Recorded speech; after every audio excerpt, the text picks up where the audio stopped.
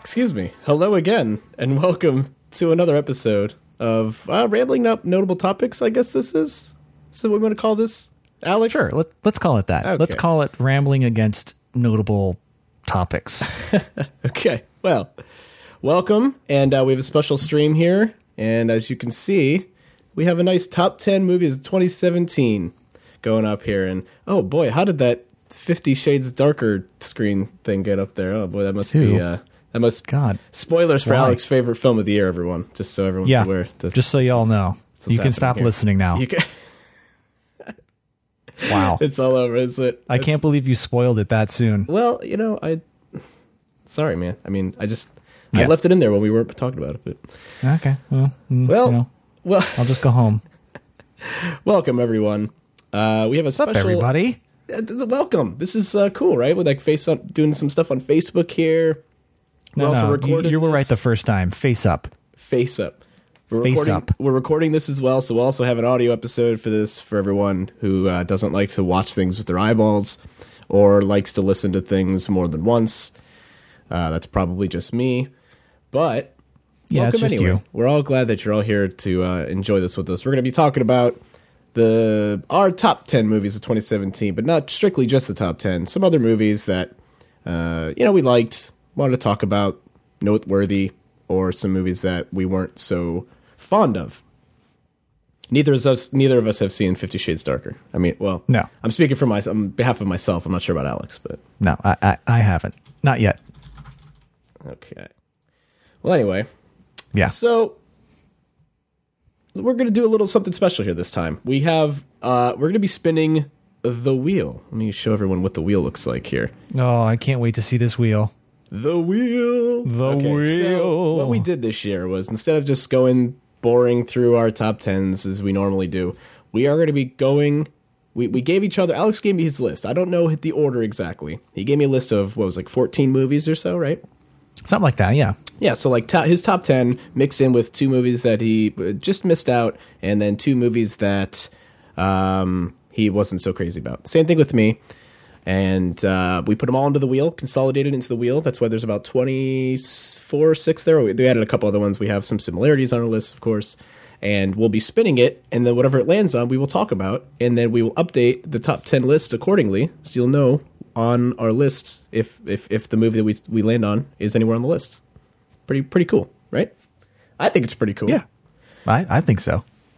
So we are missing Sean this year, so we do miss. Yeah. Sean wasn't able to make it on the podcast, so he did give me his list to talk about really quickly, and I just want to kind of go over that really quick, just for his sake, so that he's a part of this. So actually, this is the first time, Alex, I'm thinking about it, that you and I have done the top 10 episode.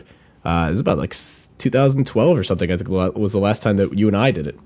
Jeez, yeah, and this is what, the 11th or 12th year doing this? As far as recording it as an actual episode, I think 2011, was the first time I did it. 2011 or 2012, one of the two. Okay. Oh, but so, you have been doing the top 10 list for that long. Physically made a list since 2006, since my first year in college, actually. I see. So, pretty cool. So Sean's top 10, or top 5 rather, we're just going to go through them. His number 5 was Mother, the Darren Aronofsky film. His number 4 film was Lady Bird. All right. His number 3 film, A Ghost Story. His number 2 film, 3 Billboards Outside Ebbing, Missouri. And his number 1 movie of 2017, The Florida Project. Which I unfortunately have not seen. I was not able to see that this year. So nor have I. Right. The rest of that list I've seen. You will be mentioning. You'll probably hear mention of some of these later. But as far as Florida Project, I did try and see it. Just kind of ran out of time, honestly. There's a lot of stuff to watch this year. It was crazy. Yeah. Right on time. How do you feel about 2017 just overall before we kind of get into our thing? Like, how did you just kind of feel overall, like as far as the movies come out and everything? Overall, I felt like 2017 was a better year for movies, personally. There were a lot more experimental films in there that I personally liked. It wasn't a year where you have all these. I mean, there are your Oscar contenders, but there's also there are also films that I thought were just different. Yeah, I agree. Mother being one of them. Yeah. A Ghost Story being another. Yeah, absolutely. Yeah, you're going to hear us talk a little bit more about Mother in a little bit here. But so yeah, that was Sean's top 5. So thank you, Sean. Yeah, thank you very much, Sean. So let's go to the wheel. Let's go to the wheel. All right, so spin up. I think there's some sounds on the wheel too. I'm not sure. I'm gonna have a little sip of coffee before we get to the wheel. Okay. Because just because. Okay. I'm gonna have a little sip of whiskey while you're having your sip of coffee. So okay. All right, and the wheel spin. Oh, there is noises. This is amazing. This is the best episode we've ever done. First movie up. Yes. Okja. Hey. Okja, which was the Netflix film by Boon Joon-ho. Sounds about right to me. I think that's his name. I'm probably butchering it, and I feel awful right now. But was this movie on your top 10, Alex? This movie was, in fact, on my top 10. This was my number 8 film. Your number 8 film, okay. Yes. This, unfortunately, did not make my top 10 in 2017. But that's not to say anything about it, necessarily. It's still a fine film.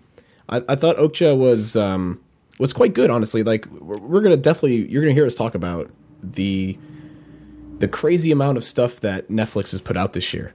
And insane amount. The quality, not only just the amount, but the sheer quality of movies that they've put out. It's crazy. They're dumping so much money on it. And Okja was a movie that when did that come out? June. It says it right there. June 28th came out. And honestly, I hadn't even heard a ton about it before it came out. But then I knew who the director was. He's the guy who did Snowpiercer and The Host. So he's done some films that I've seen that I really enjoyed. And then came into this expecting a lot. And so, yeah, this is obviously you enjoyed it on your list. What did you think? I did. I thought it was a very fun and at the same time heartfelt movie. But also it was very, just so well.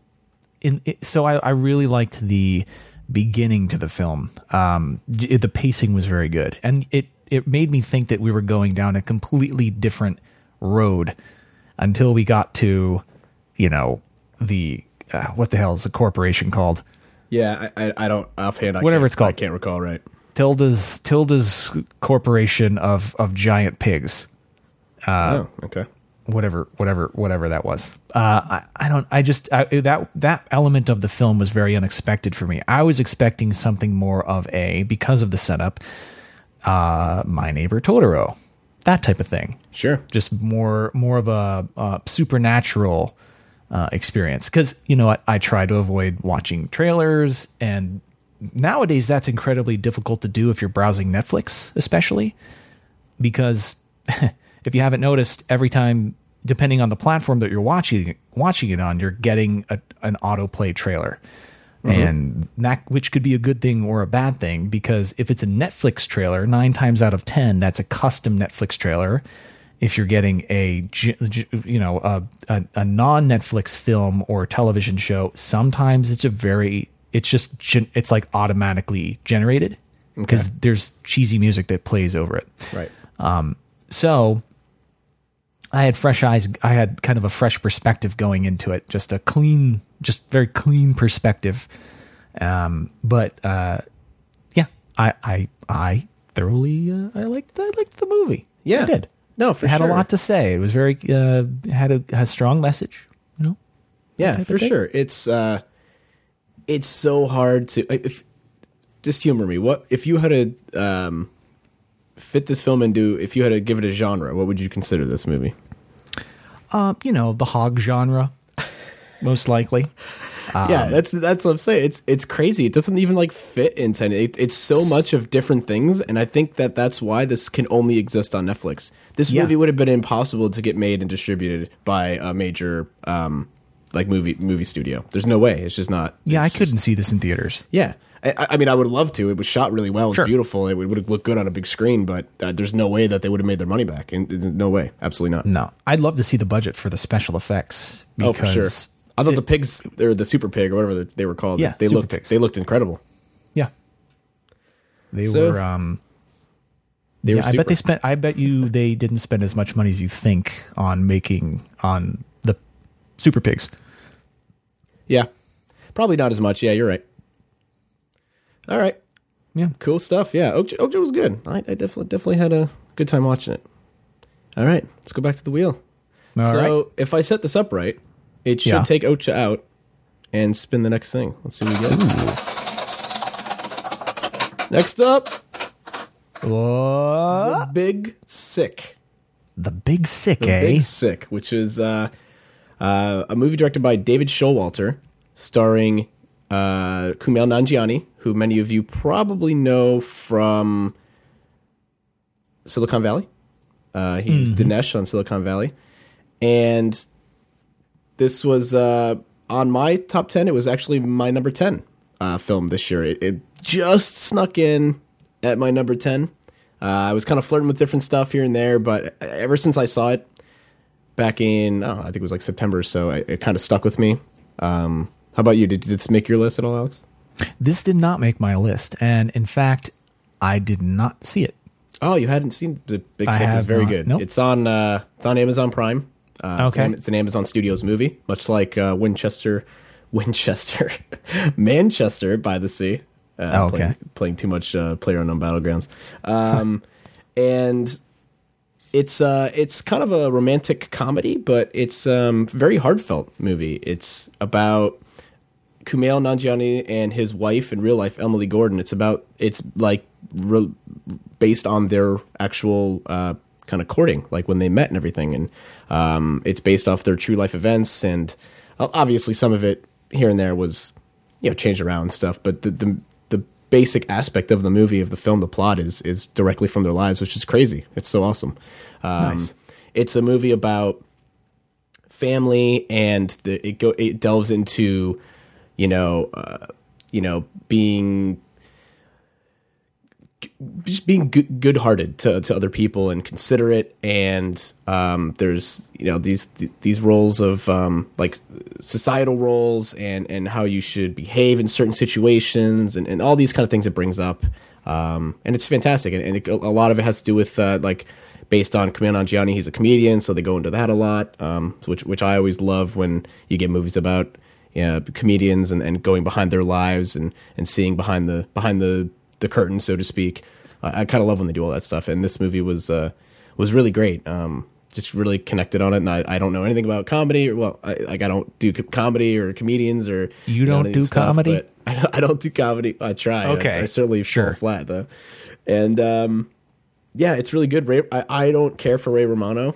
And I was actually going to ask you what you thought of Ray Romano in this film. I don't care for him, but he's really good. Like he's perfect in this role. Yeah, he's good. He's he's his normal like bumbling self kind of. But he still kind of puts that father spin on it, like awkward but cool kind of dad spin on it. I don't know. It's really good though. The Big Sick is on Amazon Prime, so if any of you have an Amazon Prime subscription, this is a no-brainer.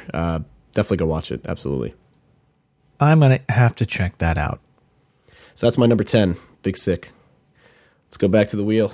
Back to the wheel. To the wheel. Let's see what the wheel has in store for us. Almighty wheel. The almighty wheel. Oh, boy. It was bound to happen here at some point. Star Wars The Last Jedi. We're getting into this early. Couldn't go an episode talking about movies without talking about a Star Wars movie. Okay. I'll tell you flat out, this movie didn't make my top 10. And we're going to get into it in a second here. But Alex, what you were just going to say whether it made your list or not. Yeah. This did not make my top 10 list at all. No. Okay, moving on. So the next movie we have to talk now. Let's talk. Let's talk. There's a lot to be said about The Last Jedi. for good, for bad. Yeah. There's a lot of stuff that we can say about it.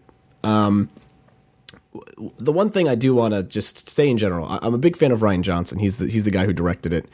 Big fan of his. I always liked, really big fan of Brick and Looper and Brothers Bloom. And he directed two of the best, as far as I'm concerned, the best and probably second or top 5 best Breaking Bad episodes. Incredible episodes that he did on there.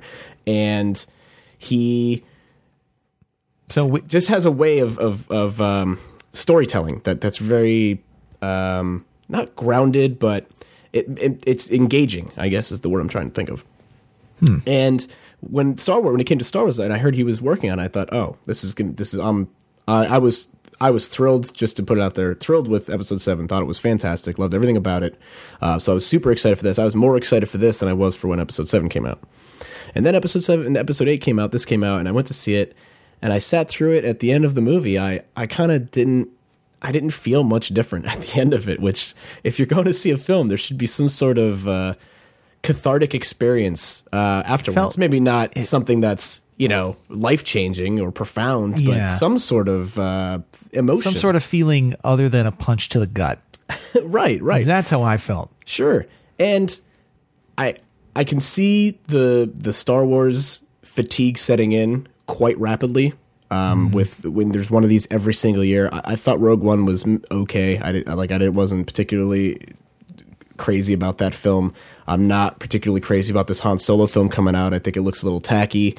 So I could see that this Star Wars stuff's going to get old pretty quickly. So it's got to do something different to try and I don't know, change it up or something. I don't know. Does the fact that Ron Howard is directing the Han Solo film change anything for you at all? It's probably for the worse. Honestly, I was totally on board for whatever those dudes' names were that were doing it initially. The guys who did the Lego Movie. I loved the Lego Movie. I thought they were going to have such a unique take and not silly, but just non-serious, fun movie to out of a Star Wars movie, and that's what I was looking forward to. And I think with the Ron Howard film, we're going to get a what the studio wanted type film. You know what I mean? Right. A Disney puppet controlling Ron Howard film. Yeah. But I don't think they handled a lot of stuff in The Last Jedi very well. I thought they I don't think so kind either. of ruined. You and I have talked about this. They kind of ruined Luke for the most part. I thought he was kind of a wasted opportunity as far as story goes. Absolutely. And honestly, even Mark Hamill himself said that. Right. And then went back and retracted that statement too. Yeah, he had to. But right, because Disney was probably like, "Hey, listen, we paid you a lot of money for this. You got to go. You better go retract fix that." this. Yeah. But I mean, and that's not to say. I'll tell you one thing. He was a good milk drinker. He did a very good job sucking milk, the teat of that giant alien or whatever the hell it was. Ever since he was drinking milk at the moisture farm with Aunt Lou, Aunt Brie, Uncle whoever she was, whatever their names are. I know Star Wars geeks are yelling at me at the screen right now. It's all right. So it's going to sound like we're coming across like we hated this film. I certainly didn't hate it. I don't want to put that notion. I didn't either. I hated this film. Right. I thought there were some excellent qualities of this film. I thought the opening scene, minus once you got past the silly mom jokes that Poe was doing with Hux in the bridge. Once you got past that part, I thought it was probably the best Star Wars action sequence to date. I thought everything with those bombers coming in was the most tension I think I'd seen in a Star Wars film ever. It was crazy how good it was, and we didn't even know half these characters that were involved. It's just, I don't know. It was gripping. I thought it was fantastic, and then the movie becomes a 2-hour long, slow as F chase sequence. Yeah. Well, did you think so in that opening sequence? So my question is, not to get too into this, but yeah, we can talk about it. What are they called? Star Destroyers or just the destroyers? That big one that they end up blowing up at the end, or I forget what they call that thing. It was some new ship. They had some name for it. Yeah, I don't remember. It was bigger than a Star Destroyer, and it was bigger than I would assume a Super Star Destroyer. So sure.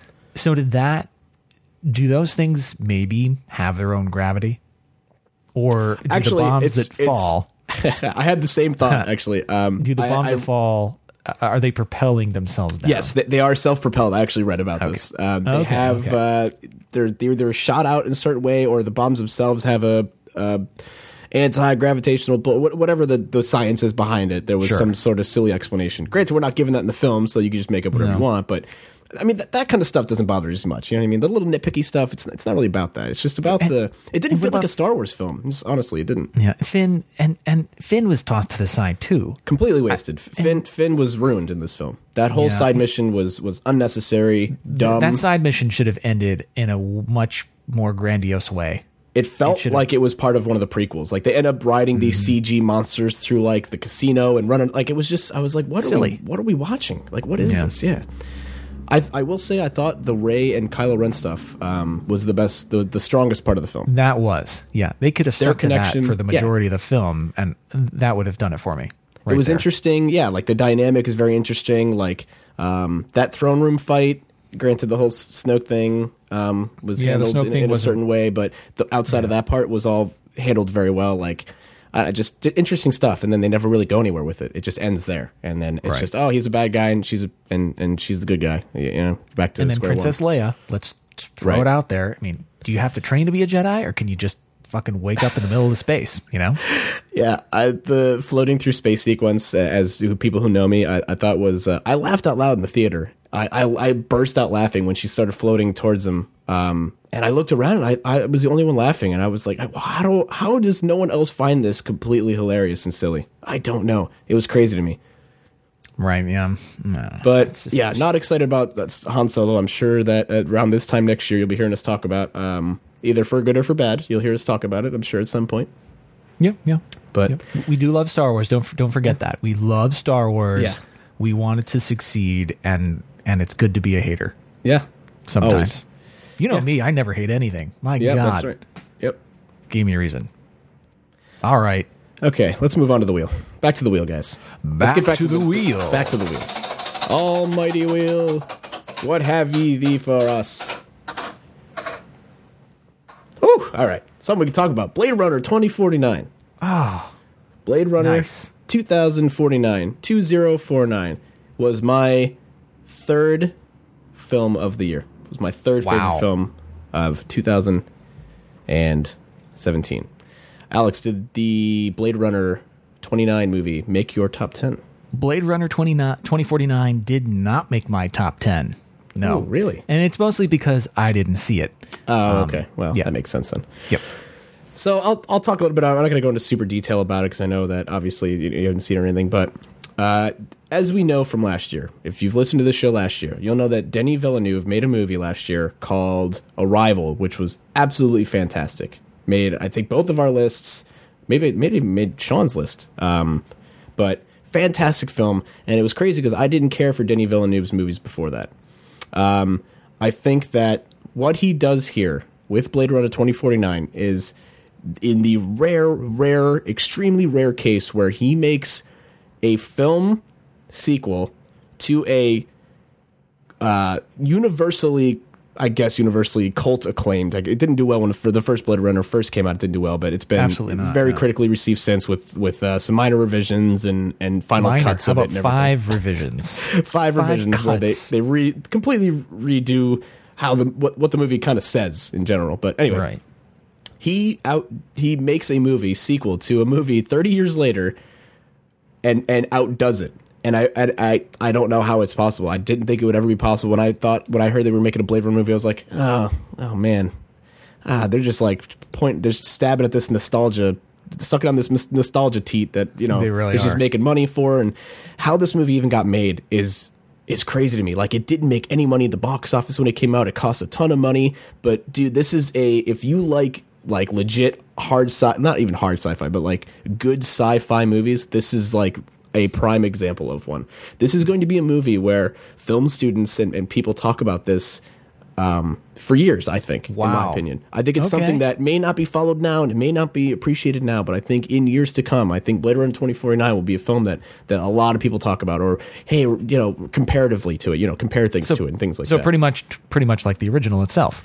Sure, exactly. Sure. But it with the difference between Blade Runner 2049 and Blade Runner is that it's not as weird. I guess it's coherent. It's coherent. I think it was just the difference It has between a clear Blade Runner. voice. Yes, the first Blade Runner. If you rewatch that movie, I rewatched it the day before I went to go see Blade Runner 2049, and I was like, oh, now I remember why I don't watch this movie, because it's really long and boring and really strange. Very confusing too. Yeah, very strange, and you know, nothing really happens in it. There's a scene where it's Deckard just being a jerk, and he follows this guy, and then there's a 45-minute long sequence where he runs around an abandoned warehouse with weird dressed people yelling at him, and then they go on the roof, and then the other guy dies, and then the movie's over. That's it. That's pretty much it. I mean, there's more to also, it. I know I'm just oversimplifying, but still, you know what I mean? Yeah, I don't think the studio knew what they wanted, and I think that Ridley Scott, right? He had a sort of a clear vision. I don't think anyone really had a clear vision as to what they wanted, and there was probably so much controversy going on that they couldn't get their crap together and make the film that they can all agree upon. And that's probably why it was so confusing and drawn. Some scenes were drawn out. Yeah, I'm glad that for the most part, I haven't seen Blade Runner 2049, but it sounds like you said, it's a much clearer. It's clearly presented. Yes, yeah. It's not the message isn't really muddled. You know what I mean? Like, it's very clear. You have an idea of what's actually happening. For years, people have been like, "Is Deckard a replicant? Is he not a replicant?" I mean, to be fair, that's not really the point, right? But people get so hung up on the details, right? Where this movie takes a stance, it's like, "Oh yeah, no, it's this." I'm not going to spoil it, but it is this, and then goes into some other things, and it's not even about him. He's first of all, Harrison Ford shows up maybe almost an hour and 15 minutes into the movie already. God. And he shows up in just a gray t-shirt and like jeans, like he just got out of the trailer, and he's like, it's time to shoot my scenes. Let's get this over with. Walks on the set and gives a very Harrison Ford like half-assed performance, as you would come to expect. And he just, obviously he's in there because he was in the first one, right? So they tie him into it. He is part of the story a little bit where it comes to, but the interesting part of the movie and where the meat and the meat and potatoes of the movie is all with Ryan Gosling's character and what he is. I mean, it's not a spoiler to say the movie starts out explaining he's a replicant. He was what Deckard was, and he's not a replicant. He's a replicant who is a Blade Runner. So he's hunting down all the deactivated Blade Runners. Well, that's just or replicants rather, or whatever. And it goes through what it means to be human, and what is life, and sentience, and a lot of these like high philosophical ideas in a very interesting way. And it does it with there's a couple action scenes that are pretty good. The opening scene's fantastic with Bautista, really cool. Oh, nice. And just this movie shines where if you like just like legit beautiful landscapes and visuals and awesome music, like score, that this is like there's so much to bite on with Blade Runner 2049. So do you know if this had anything to do with the continuation of Philip K. Dick's vision?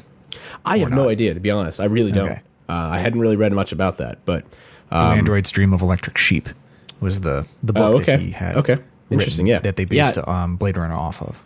Okay. Yeah, I'm not too sure about that.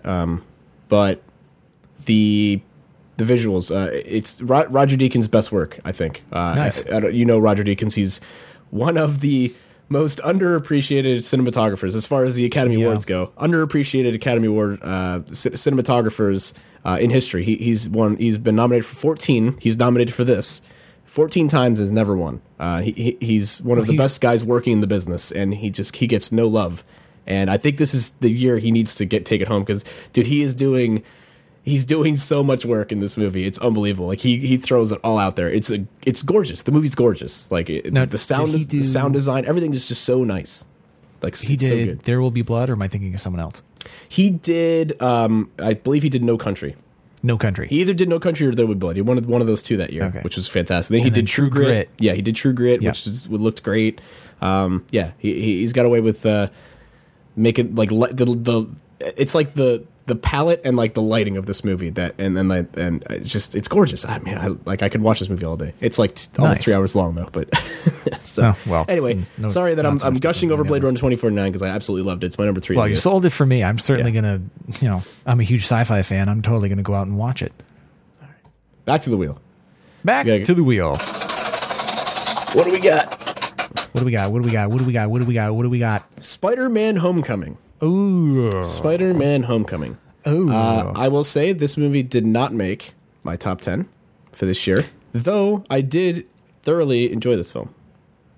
It didn't make my top 10, but for me, it was an honorable mention. Okay. Honorable mention. Yeah. Yeah. Tell us your thoughts about Spider-Man. Okay. Well, is this something you want to talk about later, actually? No. Should we, Go over should we now. save Yeah, those? The wheel has deemed it. The wheel has so. spoken. Okay. The wheel has spoken. There's really no arguing with the wheel. If the wheel, all right. Spider-Man Homecoming. I don't know. It was either Tony Stark's spider suit or the fact that, as a character, as Peter Parker, you really got you got a solid sense that Peter Parker was living another life outside of his school life. And that's a big element of what makes him such a complex character. And a lot of the other films, even though they do that, I don't think they did it as well as they had in this film. I got a sense that, hey, well, you should probably go to the competition and do all that stuff, but I know it's so cool to be Spider-Man, and he really wanted to be it, but he wasn't. So anyway, I'm gushing over the fact that I feel like they kind of nailed his character a little bit better than they had with Andrew Garfield, who was a little bit more, just brooding and. Yeah, no, I agree. Yeah. I think what this film did best was they finally did Peter Parker right. I thought. Yeah. I thought they did Peter Parker more justice in this than the other films did, especially the Andrew Garfield one. And the way he's Spider-Man is good. It's kind of like the Sam Raimi one, but just a little bit more less cheesy, I guess. Yeah. So maybe that's just a testament to the year it was made, maybe, but still. Well, he's also his style is also very campy. Sure. Seen, that was intentional. Sure, of course. Right. Evil or what the hell? Drag Me to Hell. That's just his style. Yep. But Drag Me to Hell and Evil Dead. Yep. Anyway. Yeah. So I saw Spider-Man. I thought it was good. Of the superhero movies I did see this year, one of the maybe 2 or 3 ones that I actually enjoyed. We'll get a little bit more into that a little later, but I'm not the biggest Spider-Man fan, so I wasn't like super thrilled when I was like hearing about it. I liked his little part in Civil War. I really appreciated that. I think we talked about that last year, the year before, whenever that came out. And the villain, to say the least, was amazing. I thought stylistically, I thought he looked a little meh. You know what I mean? But the justification behind what he's doing and how he came to kind of be, so to speak, at least made some sense. It wasn't just like, hey, it's another big bad guy who's trying to destroy the world with a big blue beam in the sky, So at least there's a little bit of ground to it, that kind of gave another a little bit big more. Guy in the sky with a beam. Sure. All right, back to the wheel. Back to the wheel. Back to the wheel. We got a lot of films to talk about here. Oh my God. Okay. Let's get that wheel cooking. Baby Driver. Baby Driver, which is Edgar Wright's newest film. Baby Driver was my number. I can't count 1, 2, 3, 4, 5. My 5th film of the year. I don't have my number. I should have done that before. Oh my God! What the hell, man? Talk about being unprepared. I've had this list made for months, and I don't even have it numbered. So, but anyway, jeez. Baby Driver was that whiskey. Was my 5th. Was my number 5 of the year. How about? Did you see Baby Driver? Did you put it on your list? No, I didn't. I didn't get a chance to see Baby Driver this year. Can you believe I actually have 10 movies on my list? Yeah, you saw 11 movies this year, so you were really I was on fire. You have 3 movies up there. I've got 2. Well, we're getting there. It's one not of them is on the top. We're all going to end up. We're both going to end up with the same amount at the end of the day here. So if you can believe it, not going to go super crazy about into Baby Driver here. It's fantastic. As people will know me, I'm a huge Edgar Wright fan. He's one of my, if not one of maybe my favorite filmmaker. His movies are super fun, stylistic, and they just speak to me. I don't know what it is about him. He just like, I feel like he's making movies for me, and there's not many filmmakers who do that these days. With the Scott Pilgrim, you know, it's a like comic book movie about video games and stuff like that. That was like perfect for me. And then, you know, World's End with, you know, they're going like a bar crawl where they fight aliens, and Shaun of the Dead's like a zombie parody. Like just speaks to me in volume. It's perfect. And then Baby Driver, which is perfect, where he made a movie to a playlist and then set the beat of the movie to the playlist, which is awesome. That's so cool to me, that every shot, like gunshot, that is, every time a gun fires in this movie, there's parts, it's to the beat of the music. It's like, my God. Pow, pow, pow, pow, pow, pow, pow, pow, pow, pow. Like it goes to like the beat of the drums, and it's incredible. And like, props to the editing department, because this movie just knocks it out of the park. Talk about freedom, creative freedom, right there.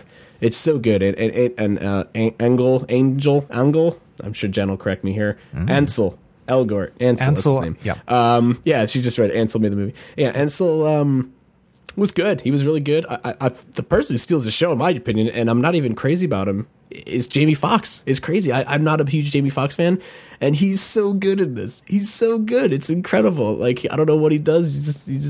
He does something here that makes him very like an unlikable character. I mean, that's kind of the point of his character. Sure. But it just he's got these one-liners which are just awesome. But yeah, the music, the best soundtrack in the movie this year. Awesome, just pure awesome music. They use a Blur song, so automatically. Oh, well, there you go. You're done. Right. They use Blur. You're sold.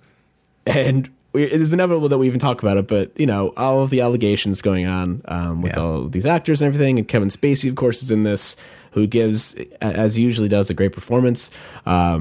It's funny because I rewatched this movie again for the second time right after the allegations came out, like all that stuff came out about him. And so when you rewatch the movie, there's every time he says something, you can giggle because you take it and there's like an innuendo there in there somewhere. Yeah. And it's just I couldn't help but giggle every time he said something. But Baby Driver number 5, it's fantastic. I love Edgar Wright. Go see it. Back to the wheel. Back to the wheel. Come on, wheel. Dunkirk. Aha. Dunkirk. Senor Dunkirk. So Dunkirk, as sure people listening know, is Christopher Nolan's newest film. It did make my top 10 list, and it made it at the number 6 spot. Ooh. And how about you, Alex? Did Dunkirk make your list? Dunkirk did make my list, and it made it to the number 4 spot. Number 4. Oh, we were almost on sync there. Look at that. Sync. Excuse me. Almost in sync there. Yeah. Oh. Yeah. So talk a little bit about Dunkirk, Alex, and your love for Christopher Nolan, because I think we all have my love for Christopher Nolan. Oh man, he has the most organic filmmaking in the business. And that's not just to say he writes with his brother Jonathan Nolan. Which just says something about, I don't know, when you know someone that well and you could write with them, you grew up with them, there's something to be, there's a little bit of magic that gets made, you know? But also his use of special effects is also very, very good. And I feel like across the board, anytime I watch one of his films, he has, like I said, it just feels very organic and lifelike, and it's not like, oh my God, well, there's the CG. Oh man, we just stitched this person's head on top of their body. You feel like it's being done right. Yeah. And that goes hand and if you could do that well, and you could pull that off, you can tell your story in any way that you want to tell it, especially a war film, which you have to get historically accurate and is environmentally as well. But the other cool thing they're doing here with this film is he's using a couple different techniques to make you feel like that time is precious by using the ticking of a clock throughout most of the film. Literally, it's Kenneth Branagh's actual stopwatch. Or no, it's actually Christopher Nolan's stopwatch. His stopwatch, yeah. That Hans Zimmer actually recorded. Yeah. Right. Yeah. that's incredible in and of itself to help create tension in the film, but also he has I don't know if I mentioned this. He has 3 storylines that have to interconnect, and he does it in a way where it's 1 week, 1 day, and 1 hour. Yep. And they come together so beautifully. He just executes this film so well. When I watched it for the first time, I had to watch it again, and not because I fell in love with the movie, but also I wanted to go back. Once I understood what they were doing, I just wanted to see, because it was just so crafty. I wanted to see it happen again and watch it unfold. I don't know. How'd you feel about the storytelling? Yeah, honestly, it took me probably like 20, maybe even 40 minutes to really kind of understand what was even happening. Yeah, it was a little confusing. Yeah, like, because I didn't know anything about the non-linear storytelling going into it, right? I just knew it was a war movie. But kind of knowing Christopher Nolan, I figured there was probably something to it. You know what I mean? He's always he never tells something just from start to finish. There's always some stuff to it. Right. Memento literally it's backwards, Yeah. And he plays with these storytelling. He uses that as a storytelling device, right? Sure. To how he cuts the film up. Sometimes to the benefit as far as Memento goes, right? I've actually watched a cut of Memento from in chronological order, and it's not as effective. It's crazy how like a movie, watching it the way it actually unfolds is not as effective. So, as far as Dunkirk goes, I can take it or leave it, honestly. As far as the way it was cut and everything, I thought that was my least favorite part of it. Actually, was the way that it was told. What I'm here for is the spectacle, right? Mm-hmm. The filmmaking. He is a filmmaker's filmmaker. There are not many of them left. He shoots he shoots these IMAX sequences. Yep.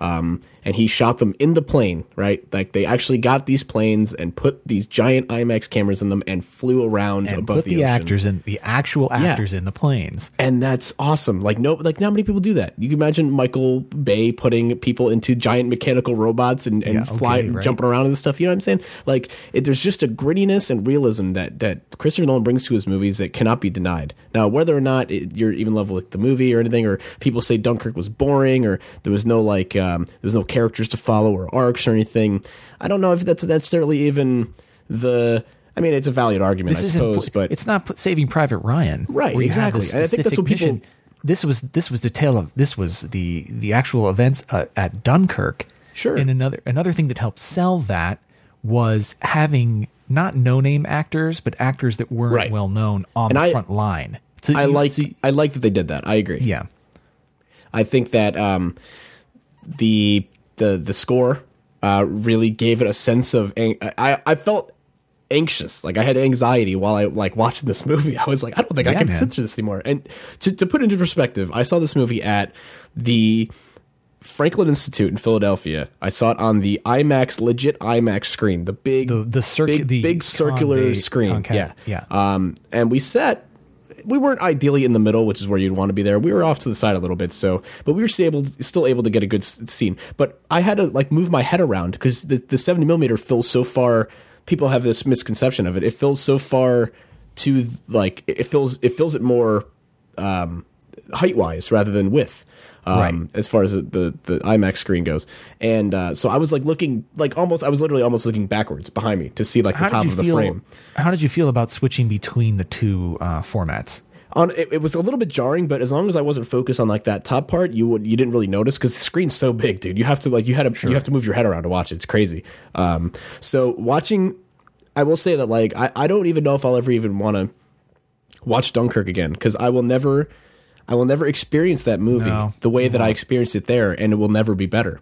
So when I'm watching this movie, and I'm not watching it for the storytelling aspect or performances, whatever, it's about the visuals and about experiencing this, being there. Nothing will beat that. So what's the point in watching it again? It's a great film regardless. Don't get me wrong. I'm just saying I watch it in the best possible format I possibly could. Sure. And nothing will top that. But yeah, it's fantastic though. Loved it. Back to the wheel. All right, Wheel. What do you got? What do you have for us? Got Got to talk about the Phantom Thread. Got to talk All about right. Phantom Thread. The Phantom Thread. It's actually just Phantom Thread. Oh, I found that out. Yeah. well, Phantom Thread, where did not it the make Phantom it Thread. on your list? Did it Honorable make it? mention. Honorable mention. Honorable Yeah, mention. Okay. It just missed out. I believe you hadn't had a chance to see this shit, right? No, I haven't. Yeah. So I went to go see it in theaters maybe 2 weeks ago or so. So I haven't seen it too long ago. But just briefly, Phantom Thread. I'm a huge Paul Thomas Anderson. Paul Thomas Anderson. Right. He's very tall. His name is Write that down, everybody. Paul Thomas. PTA. Paul Thomas Anderson made such films as There Will Be Blood and The Master and Inherent Vice and Magnolia and Boogie Nights. Some fantastic films.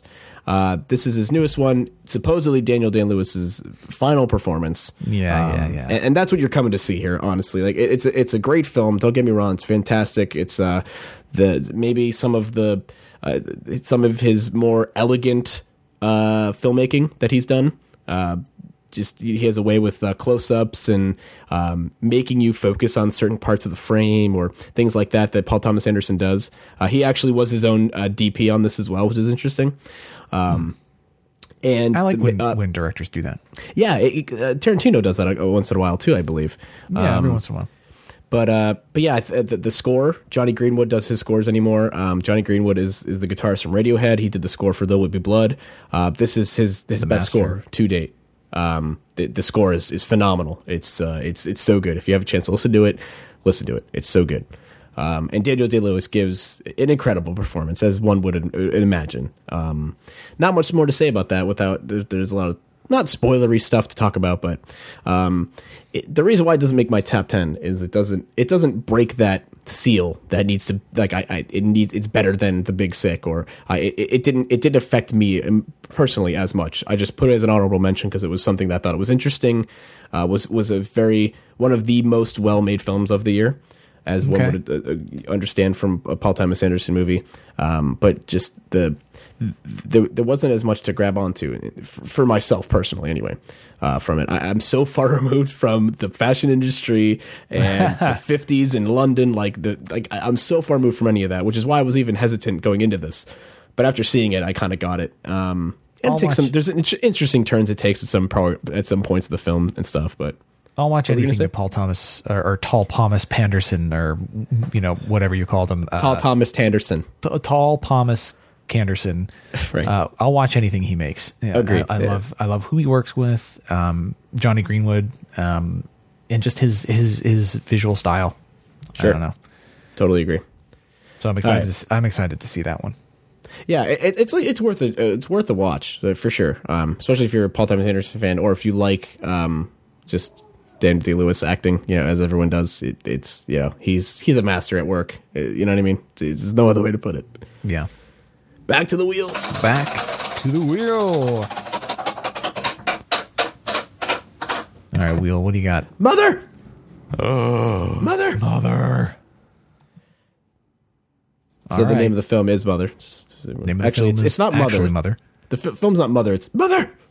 Because it's got an exclamation point. Mother. I just think of Buster from Arrested Development yelling "Mother!" Oh yeah, every time I see this. But Mother did make my top 10. It made it at the number 8. Number 8. 4, 5, Are you sure? 7, 8. Yeah, you positive? 8. Yeah, 8. All right. Well, Mother made it at number 3 for me. Number 3. Okay. Yeah, Mother was So a wild, intense ride.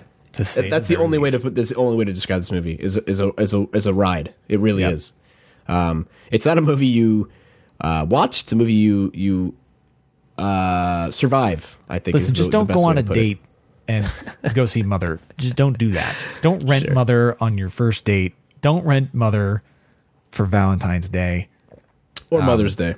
Or Mother's Day especially. Just don't. It's not that tight. Just go watch it in a corner by yourself first. I think... all right, so Darren Aronofsky is the filmmaker here. Of course. I enjoy his films. I'm very picky with the ones I actually do enjoy, and the ones that don't sit well with me, I'm always just kind of like, I could see where he's going for. It didn't grab me here. I felt that way.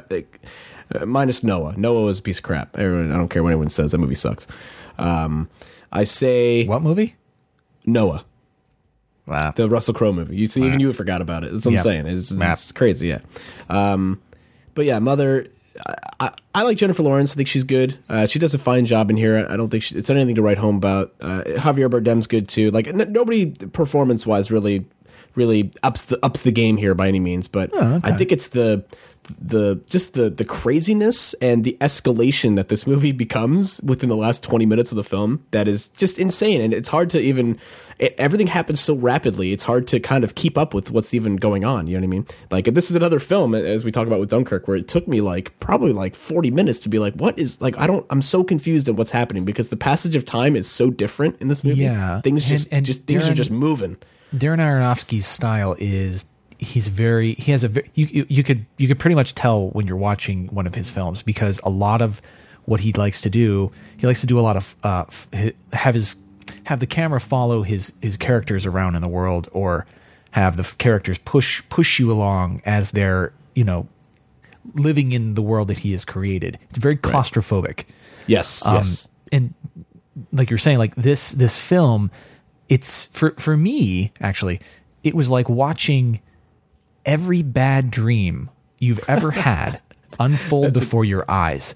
All of your fears, all of your anguishes, anger, destruction, sadness, pain, unpredictable personalities, like any odd thing you've ever experienced in a dream is rolled right up into this story. Yeah, totally. And I agree. And it goes a step beyond that when you go to watch it. When you watch it from beginning to the end, it takes a step out beyond the dream state, and it messes with your mind the way, a film like Magnolia, or what's the even one with Black Swan? Honestly, Black Swan, one of his other films.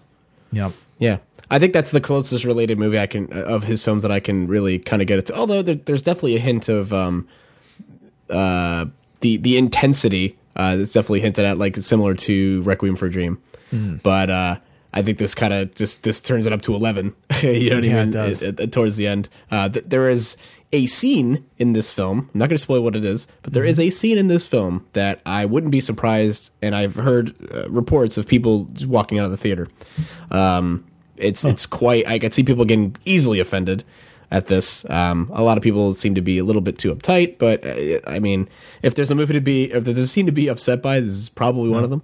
That's the world we live in today. Is it for sure, yeah. But I think that's what we need is films like this that break that barrier, that step outside the boundaries of that's what what's filmmaking considered. is all about. Exactly. It's supposed to make you feel uncomfortable. It's supposed to put you somewhere where you haven't been before. And if you can't handle it, get out of the theater. And that's literally like what Lars von Trier does, right? That's like that's what I'm talking about. His attitude and his approach to filmmaking, right? So that's much like Aronofsky. Maybe Aronofsky's maybe not as ballsy as von Trier, but you know what I mean? I can't remember the style that Lars von Trier adheres to. You remember what that's called? I don't. There's a specific term for it, but it's a style of filmmaking that I feel like Darren Aronofsky uses, right? As well, makes sense. Yeah. No. Yeah. We'll move past this, but I thought the sound editing is one thing that I thought was really great. You can hear every creak of this house every time everyone takes a step. Every time a door opens, you can feel. Like they did the sound really well, and everything's they put you right there. Yeah, it's an incredibly impressive, well made. Like how it's made is very impressive. Like you're the in movie itself. Your head. This movie is in your head as much as it is in Jennifer Lawrence's head. Sure, as you're watching it unfold. Absolutely. All right, back time? To the wheel. Oh, wheel, great wheel. What is it that you? What dost thou have for us? 3 billboards. 3 outside Ebbing, Missouri. Billboards. This movie did not make my top 10. Wow. An honorable mention. Figured I'd just kind of talk about it really quickly here. Did you see 3 billboards? Do you have it on your list? I do not have 3 billboards on my list, but this is one that I badly want to see. It is the next film I am going to watch. Honestly, when I sit down to watch a film. not a ton to go over here. I just really want to just express my deepest and sincerest love for Frances McDormand's performance in this film. She is absolutely fantastic in this movie. It's just so. I've never seen a film where I believe that is just legit that's how Frances McDormand is in real life. Like, it's incredible. Like, we've had movies with Daniel Day-Lewis this year, who does a film every 30 years, and she outdoes him in this. Like, it's crazy how, like, she just makes it seem so natural and so easy. I'm a huge fan of Martin McDonagh, who's the director. He did In Bruges, and he did Seven Psychopaths. This is, of those films, this is probably my least favorite.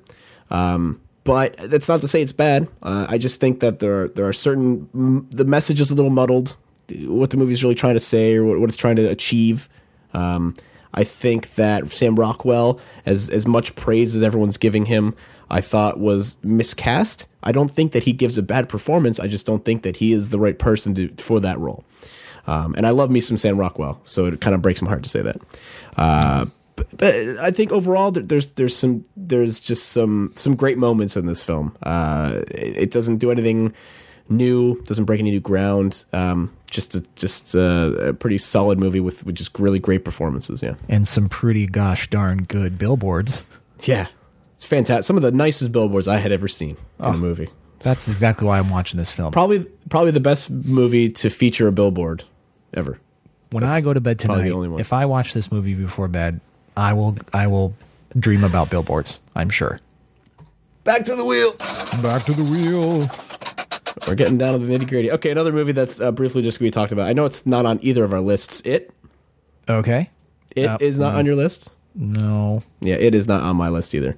But It is a movie that I just briefly wanted to kind of talk about because it was kind of a big deal this year, right? So yeah. I think that's the whole Stephen King trend, right? The explosion of Stephen King after this movie came out, leading up to it, is something to talk about. You know, how many movies came out about his stories this year? Like 4 or something. It's crazy. What doesn't he's writing something while he sleeps? Yeah, it's true. He has like a backlog of like 4. I think he just wrote them all in one weekend on a crazy Coke binge and just wrote everything. Right. But it was as far as modern horror films go, and people I talk to about this will know that I have a big problem with how modern horror movies are made. I don't think they're made as, to me, like what I consider like a good horror movie, right? There's this obligations that these horror films need these days, that there always has to be a noise. There has to be a big boom. There's got to be music leading up to a big noise. There's got to be a jump scare. There's got to be, you know what I mean? There's got to be, I don't consider that horror. I don't consider that scary. I consider that startling, right? So there's a difference between something that's startling and something that is scary, right? So for instance, I thought the movie It Follows, right? There's like 0 jump scares in that movie, maybe 1 or 2, but there are like 0 jump scares, 0 loud noises that pop out at you. And that movie, I was cringing. I was like frightened, legit at that movie. That was so creepy. And then this movie comes out, and there's some little creepy elements to it, but overall it's just okay. Bumbling noise, and then leads up to a loud noise, and then the clown goes boo. And that's like 90% of the horror in this movie. You love your horror movies. I don't think I've ever heard you as passionate about any genre other than horror movies. Just what makes a horror movie. Yeah, man. I mean, horror movies are great. My God. It's one of the easiest things to sell, right? Because fright is an easy emotion to suck out of people, I guess, right? Sure. But the easy and the cheapest way to do that is jump scares, is startling people, and people misunderstand that in thinking that it's scary when it's actually just something you're just startled, right? But there's certain parts of this that I thought were good. I thought all the kids were really good. They weren't all written equally. So there's some kids who get just pushed to the side. Story wise, there's like, yeah, whatever. He's not that important. Where some of these kids become very important to the story. I've gotten like a little bit more than halfway through the book, but the book is like 1 million pages long. So of course. And I thought the guy that does Pennywise was actually pretty great. I thought he did really well. Yeah. So have you seen the original? I did. We actually, Jen and I watched it like before. I think it was either right after, right before we saw this movie. And boy, the first like half of that movie is pretty decent. And then when you get to like with the adult section, that's rough to get through.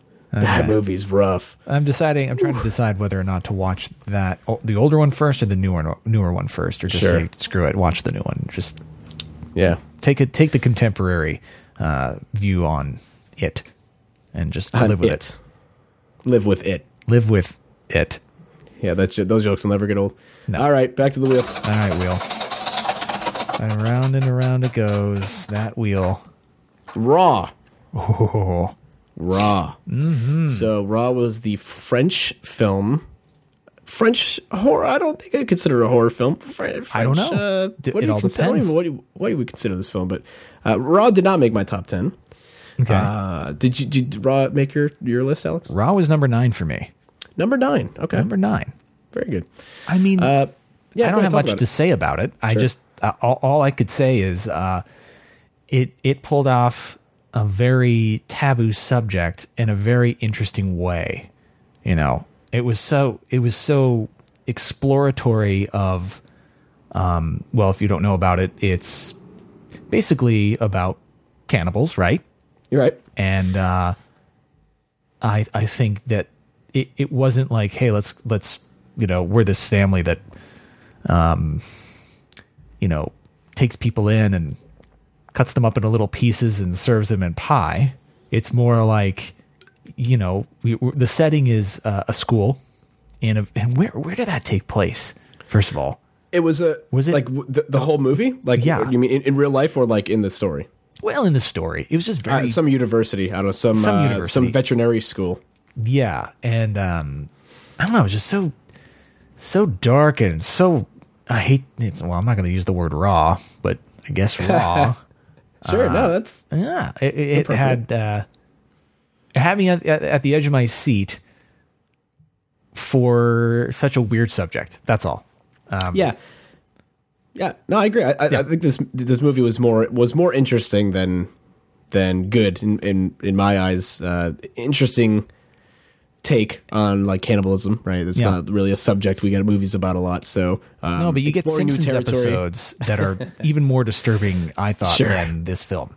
Well, that's just because they're not written well, but that's another thing. No, I'm just teasing. Damn. Just throwing shots of Simpsons. That's what's happening this year. It's unexplored territory as far as like what films like this are about. So it takes some interesting turns, and a lot of it's like allegorical, right? So there's things like that, and there's layers upon this. So it's not it's not just a surface level like, hey, these are cannibals, they start eating each other. It's not like a horror movie like that. It's more psychological than that, right? Yeah, I think so. But I wouldn't say horror. I'd say definitely psychological and sure. So that's Raw. Yeah. Back to the wheel. All right, wheel. Jim and Andy, The Great Beyond. Oh no. Oh man. I hope you're ready to talk about this because this did not make my top 10. Oh, I'm ready. It did make my top 10, and in fact, it made my number 1. Your number 1. This is my number 1. Mainly because I learned an awful lot about. I learned just an awful lot about a lot of things by watching this movie. I became re-obsessed with Andy Kaufman. Okay. Who for a while I was really into. Yeah, and love me Andy Kaufman. Yeah, man. He's something else. The film itself took me to a place that we really didn't get to see before. It's in terms of behind the scenes filmmaking, because there's a lot of meta stuff going on here. You're not just exploring the making of Man on the Moon. You're also exploring Jim Carrey as a person, as a person, exploring himself as an actor, exploring another person's life, and also because he's doing method acting at the same time. While he's on set, the family was involved. So Andy's family was on set a lot of the time, and when they would show up, it was a very therapeutic and an emotional time for the family. Absolutely. Because it was like they were, seeing their son come to life right. Again.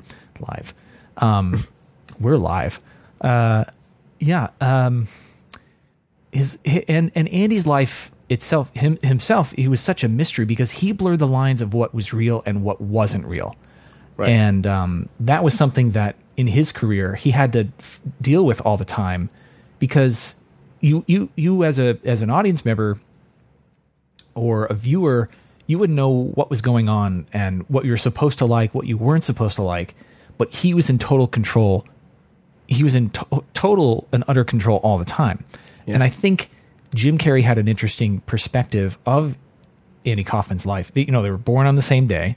Not to say that has anything to do with him having an interesting coincidental, I would coincidental, say. January 17th or whatever. And Jim Carrey had to become him, but in his early life, he worked at a comedy club and got to watch Andy perform. While he was working for free at a comedy club, watched Andy perform on stage. And, years later, got to play Andy, which was pretty cool. Sure. But there were places... There's another you couldn't see any of these moments before, as far as making a Man on the Moon, and the studio itself really wanted to at one point just say, okay, why are we making Man on the Moon? The film really is about what's happening is this film itself. They wanted to just halt the release of Man on the Moon and release this documentary, which was filmed by the late Andy Kaufman's girlfriend. Mm-hmm. And they didn't do it for years and years and years because I think, Jim Carrey's agent was saying that, it would portray him in a bad light, and he was kind of at the, at that point at the top of his career. Man, there's so much I could keep going on and on about this. Yeah. I have so much to say because I learned so much, and I got to. Yeah. I learned a ton too. I didn't know, like I saw Man on the Moon and I really enjoyed it, and I love Andy Kaufman, and as a person, as well as you and I have worked on a sketch comedy show called the Salinger Show, sure, which is very much an anti-comedy type of humor, which is right in line with what Andy Kaufman did, and you could say he's kind of the pioneer of that style of comedy, that anti-comedy. I'd say so. So he's kind of a big deal as far as you and I are concerned, right? It's almost like an idol. It's not, show, and so he wasn't a comedian; he was a performance artist. Exactly, that's the bottom line. His whole life was the performance. You know what I mean? Like sure. him as people knew him as was the performance. Was the there was shtick. No real Andy Kaufman. Right. That's the or at least we'll never know. Message. Right. We'll never know who the real Andy Kaufman was. For sure. Yeah. Agreed. Yeah, it was a good film, and I learned a lot. I had no idea that Jim Carrey went like so method with it until I saw this thing. So Jim Carrey did smoke cool. in the early 90s, but then I think he quit, and then he started smoking for the film. And he's like, I don't smoke, but I'm smoking because Andy smoked. I think my favorite part of this movie was all the crap that he would give Jerry Lawler. all the times that when Jerry Lawler would be on set to film this Man on the Moon movie, he would just be messing with them the whole time, and I thought that was the funniest thing. I thought that was so great. There was a scene in Man on the Moon where they're in the ring together, and he's pointing a finger at Jim or at Andy, and I feel like if Jim Carrey didn't push Jerry Lawler as hard as he did, he would not have gotten the performance out of him that he was expecting. Right, and that's what I'm saying is like they played off each other perfectly. Like that is to a T like what wrestling is. Like that is the performance aspect of like what wrestling is, So like that was like right in line with that, especially like the David Letterman show when he like slaps them and stuff like that was. Yep. That's exactly like that's perfect. Yeah, but totally agree. All right, nice number one though. That's cool. Yeah, man. Didn't think that'd be your number one. That's cool though. I totally get it. Back to the wheel.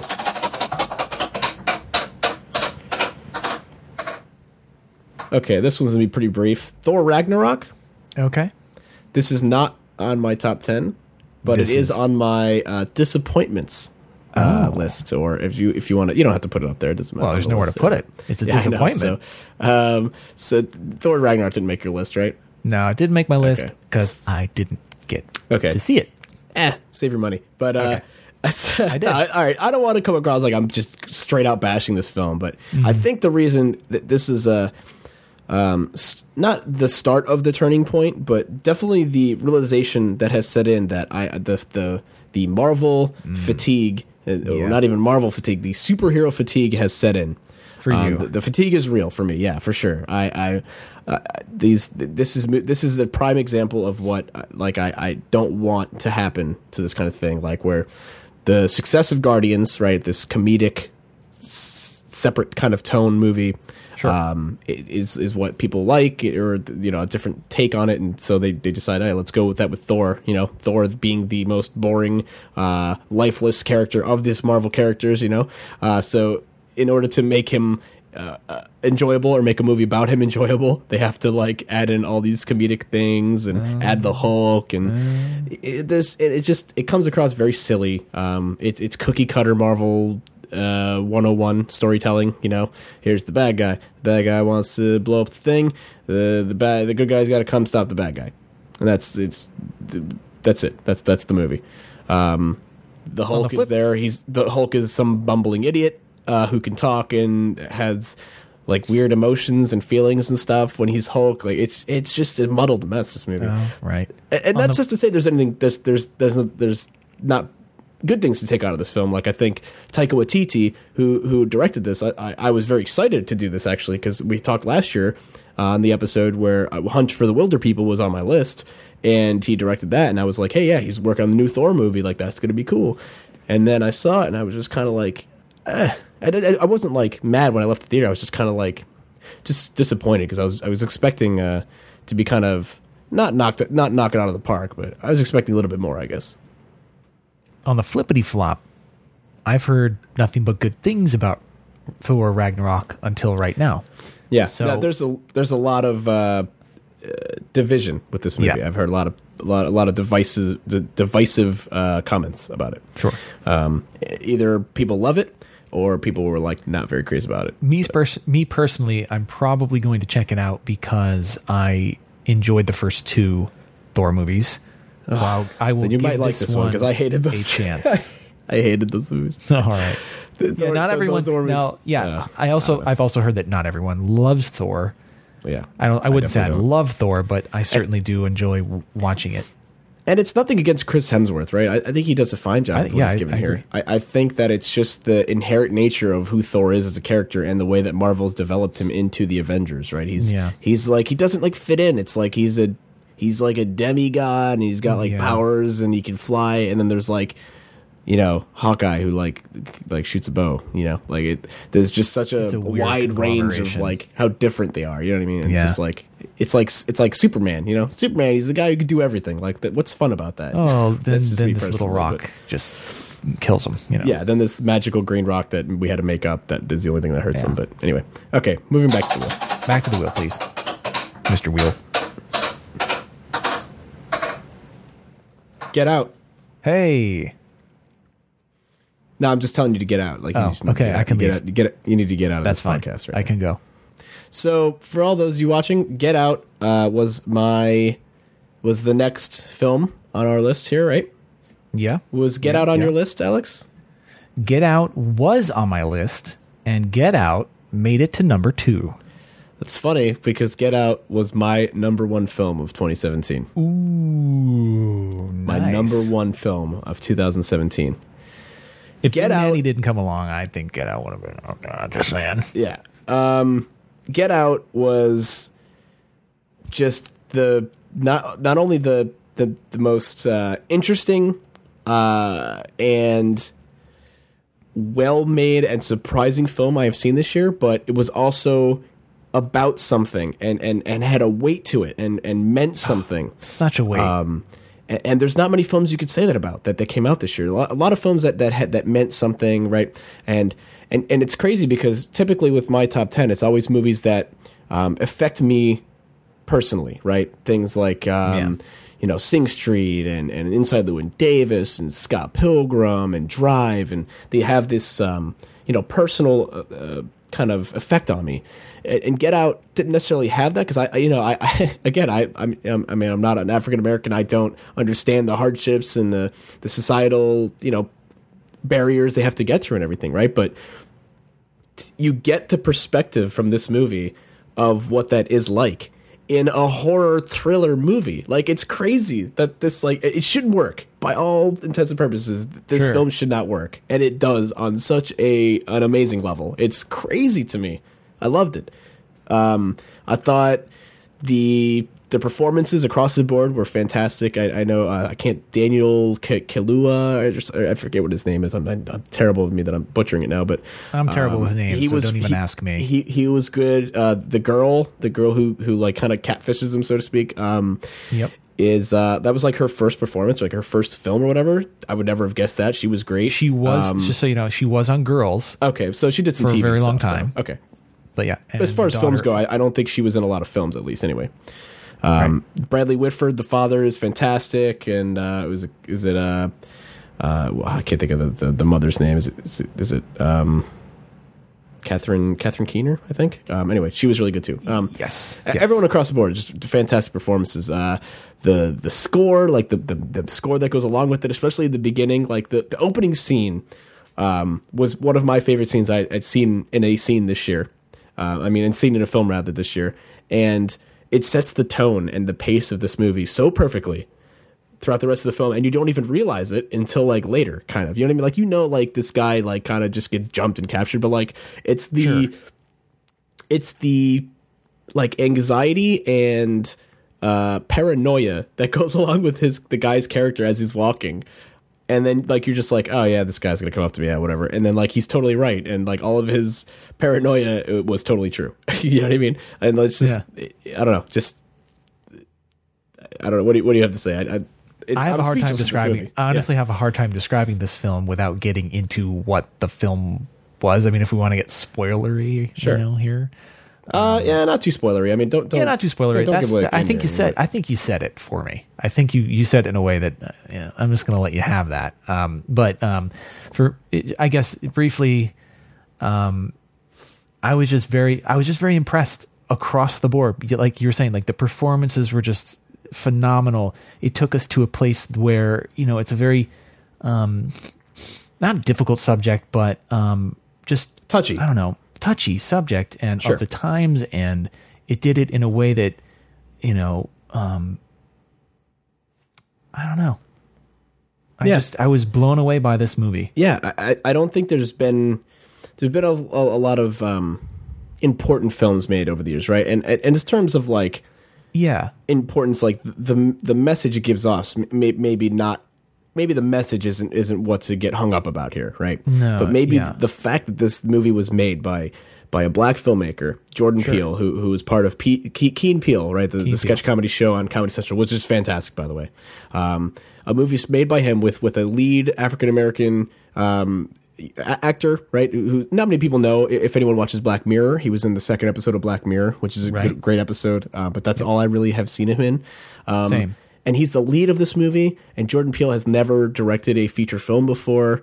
Or maybe he directed when they did Keanu. I can't remember if he did Keanu or not, if they actually directed with that. Anyway, but this is his first solo directorial debut film. And the fact that it works on so many levels about an important subject, about the black experience, you know what I mean, is incredible. Like, I never thought I could ever, because we always say like, oh, well, you'll never know what it's like to be, you know, in a black person's shoes or whatever if you're a white person, right? But like, I feel like this is as close as you'll ever get. Like, this is crazy. It's so good, and there's so many little intricacies like throughout the film where it's so awkward that the things that people say to them, right? It's so cringeworthy. Because all right, so if you were just out of context, right? If you were to like watch the scenes later when he's getting introduced to the family and they're all saying these like very weird things about it, it just comes across weird when you first see it. But then at the end of the movie, you're like, oh, well, it all makes sense, and it's like super weird.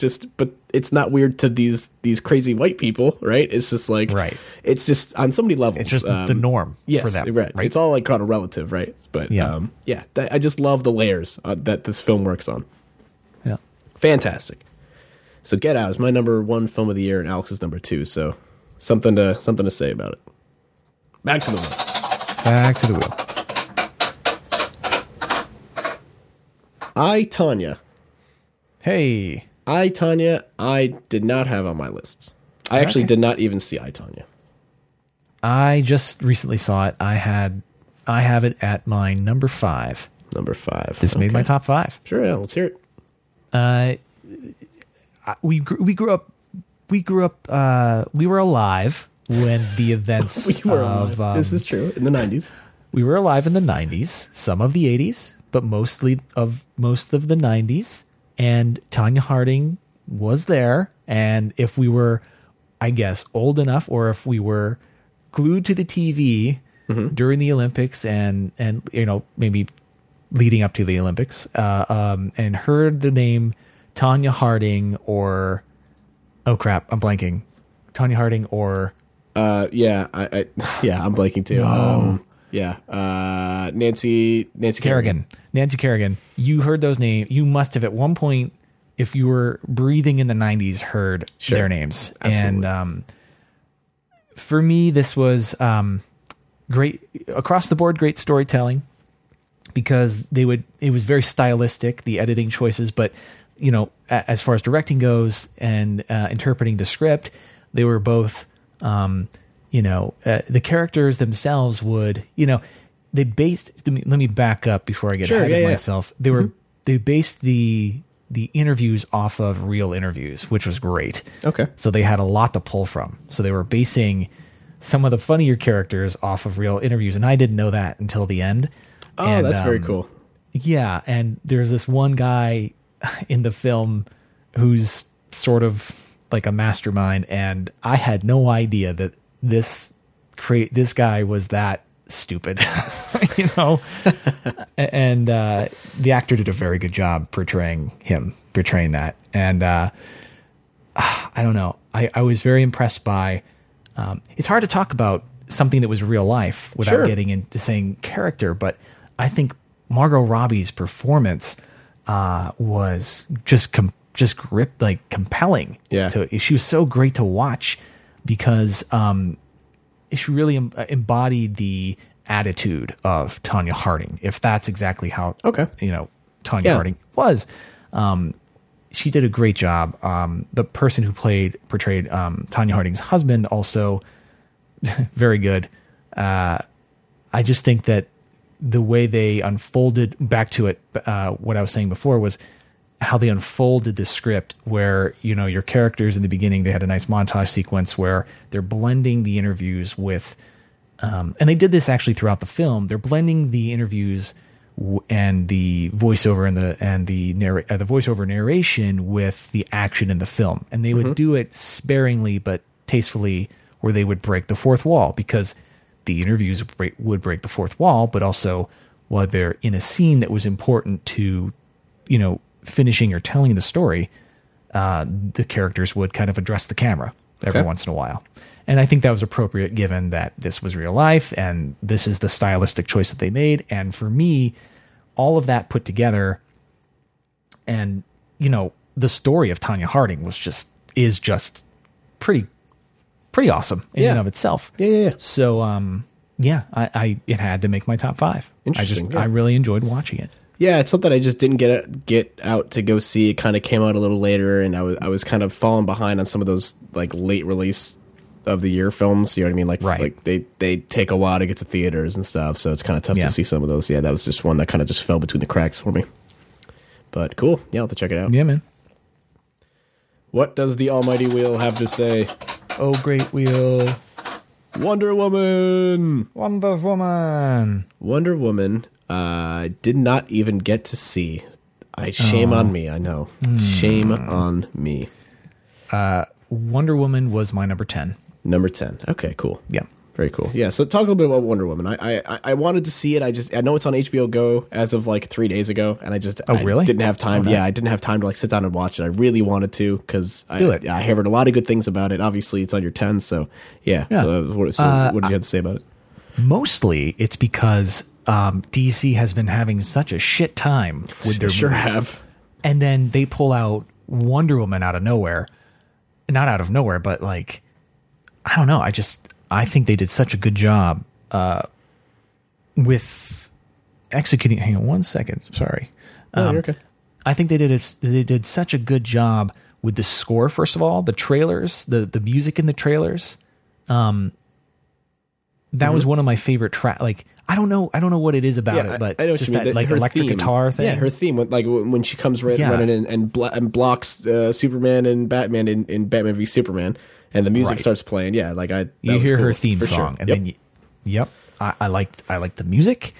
I like the the I don't know much about Wonder Woman, to be I honest. don't know but either. Yeah. I got to learn about her origin story, and I had no idea that she was an Amazonian and lived in a bubble on an island that nobody can see. That type of thing. Okay. And they blend her world with our world. Sorry, my headphones just went way the heck up, and I'm having a hard time talking because my eardrums are being blown away. It's okay. You There we sound go. great on my end, for the record. This is live, right? We're Oh, yeah, live? we're live. Oh, yeah. Okay. Oh, just, we're live. just double checking. Story of a girl in a bubble who meets a boy. In a bubble. And His name's Jake from Gyllenhaal. outside of the bubble, it's actually Jake Gyllenhaal, and he comes to rescue the Amazonian and whisks her away to live in the Bubble I Kingdom. guess, the Bubble Kingdom. No. Sorry. No. Continue. No, you're right. It's the kingdom, and they have to defeat the villain, that type of thing. Sure. During, I believe, World War II, and they blend her. I just liked how they played with. It's like when it's kind of the opposite of Captain America, where Captain America is from way back when, and then gets frozen or whatever, and comes to the future, whereas she's just friggin' old and has no idea what's going on outside of the bubble, and blends her culture with our culture and the times, and it's almost like says something about it's almost like she's a little more of the times than they are, Okay. Yeah, that makes to sense. say the least. Does that make sense? Yeah, I understand. Even though they're from the same year, blah blah blah. Right. Yeah, I just had a fun time watching it, and I think this is the movie that DC needed to, oh, yeah. propel their franchise forward. Yeah, I mean, And- can you imagine if this movie didn't do well, whatever, and then Justice League came out, and Justice League didn't even do that well either, but I No. feel like Justice League would have done even worse had Wonder Woman not succeeded. Right. So, Yeah. you didn't even see Justice League, did you? I didn't see Justice I League. did. Well, obviously, I wanted to wait to see Wonder Woman, but yeah, I didn't see it either, but I'm sure we weren't missing much. Back to the wheel. No, probably not. We got about 6 left, I think, here, from counting right. 6 or 7. If you can count, I believe so. Okay. A Ghost Story.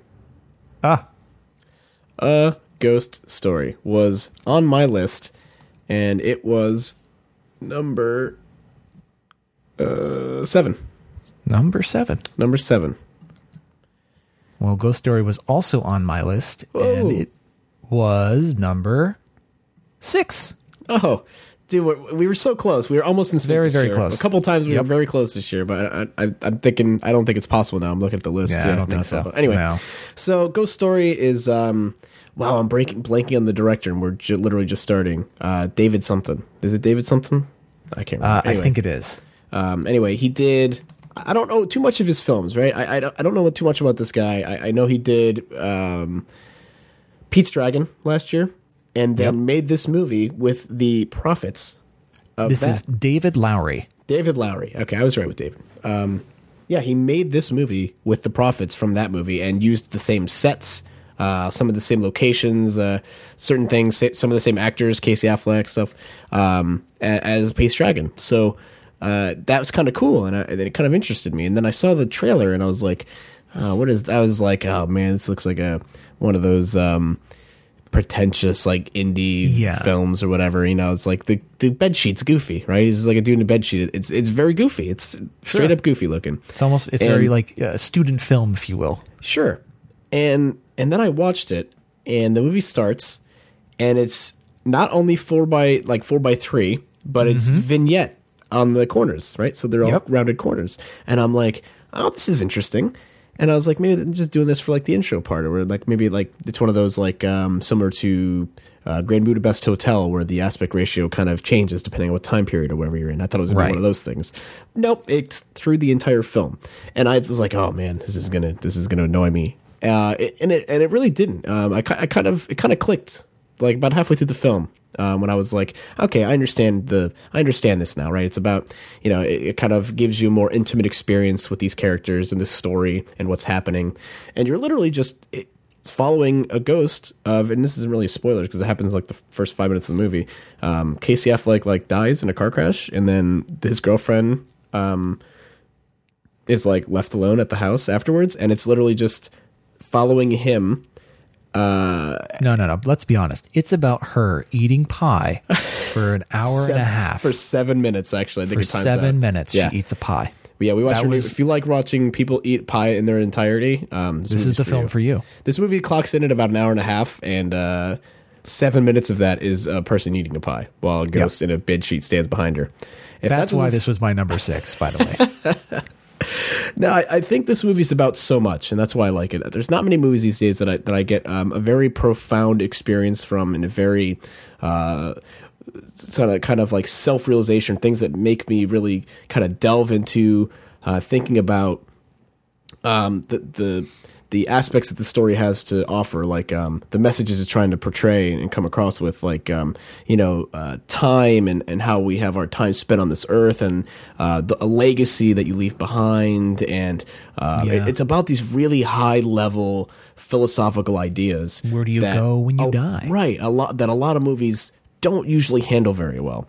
And this handles it in such a way because usually it gets those kind of messages and themes get muddled up in some other nonsense, right? Like this movie could have easily been like, okay, yeah, he dies, and then you're going over these philosophical ideas, and then it's like he's trying to he's trying to make contact with his wife, or he's trying to like fix something he did in the past. It's like it doesn't get muddled up in any of that. And that's why I love it. It's just you're watching this guy through the passage of time stand in this house, which he has a connection to. Basically, you watch time, and it's cool the way that the film portrays time, because it starts off very slow, which is why the pie eating scene is so long, right? It's intentional because it starts off, everything's very long, and time is, again, as we know, time is relative. So it feels like when he's first a ghost, it's like he's just watching this moment happen for 7 minutes, and then towards the end of the film, it all escalates, right? And everything's just happening really, really quickly.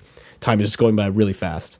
But yeah, it brings out some just fantastic ideas and elements of like I said, like what it means to be like a legacy you leave behind, and does it matter if you are successful, or like these really high level ideas that I just really kind of clicked home with me, and it didn't really kind of I didn't really grasp it until like halfway towards the end of the movie, when excuse me, when I started to really kind of understand like what the film was trying to say.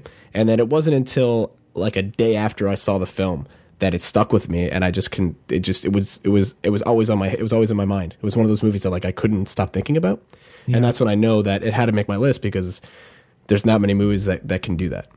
No, it also made a very deep connection for me as well, where I was absolutely thinking about this film, days or even weeks after.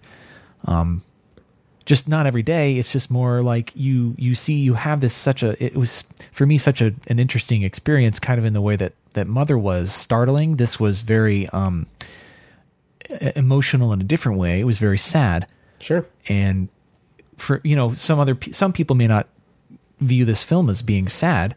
Oh yeah, most people would like. I think the majority of mainstream audiences would absolutely hate this movie. Actually, it's funny if you go to like Amazon or whatever, Redbox, and like read some of the reviews. Red Letter Media did a bit about it, and they talk about like some of the films they hadn't done reviews on for 2017, and the end of the episode is them talking about this movie, and they absolutely adored it as well. And the whole like last like 6 minutes of that video is them reading reviews from Redbox about how much people hated it, and it's so funny just how people out of probably touch found people it are. Probably boring. And, absolutely, and they didn't know what was going on, and that's understandable, because I get it's just somebody in a sheet.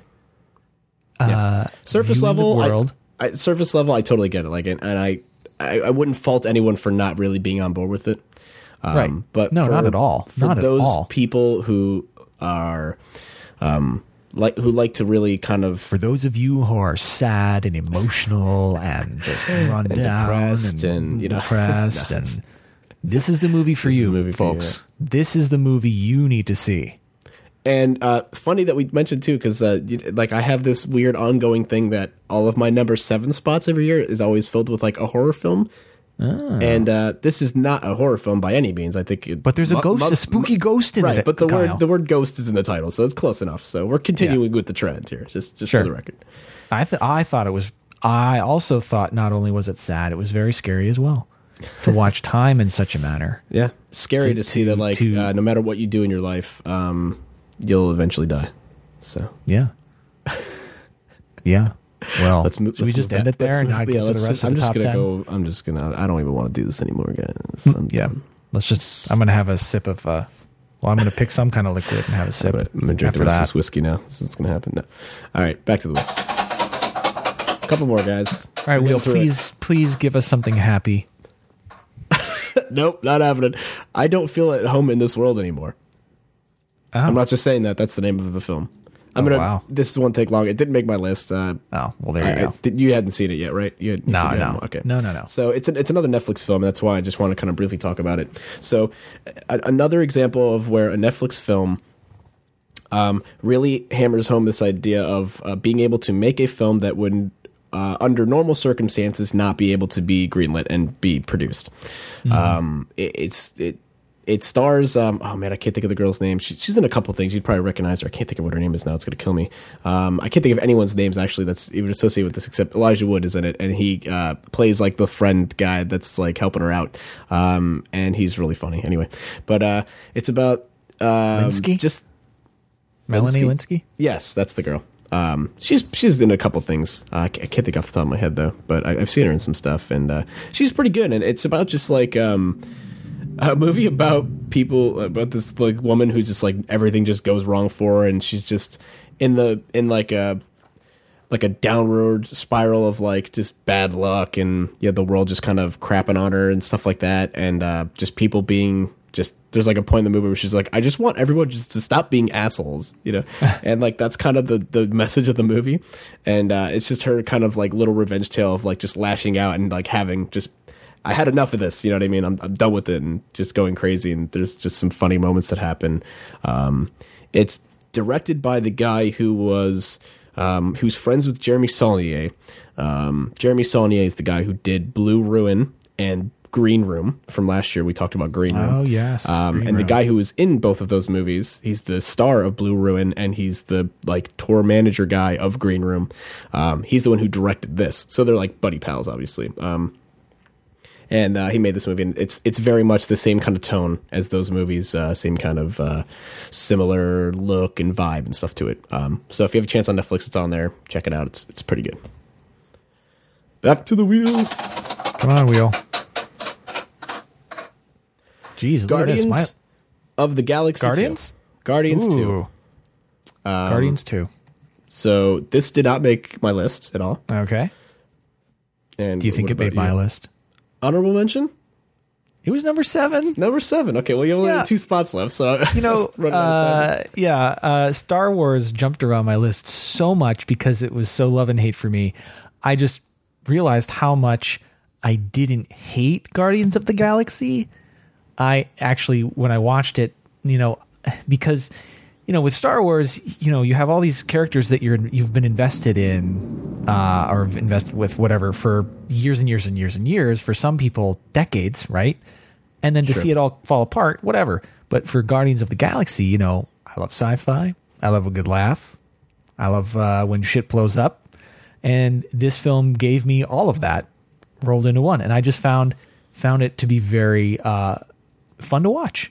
I had a really good time watching it, and I don't think I don't care about getting into where's the acting good in this one. I think they're all good. Except Batista, who plays what Drax. the hell's his name? Drax. Fantastic. He really steals really the show in good. this movie. I thought so. Yeah. He shined. He really did.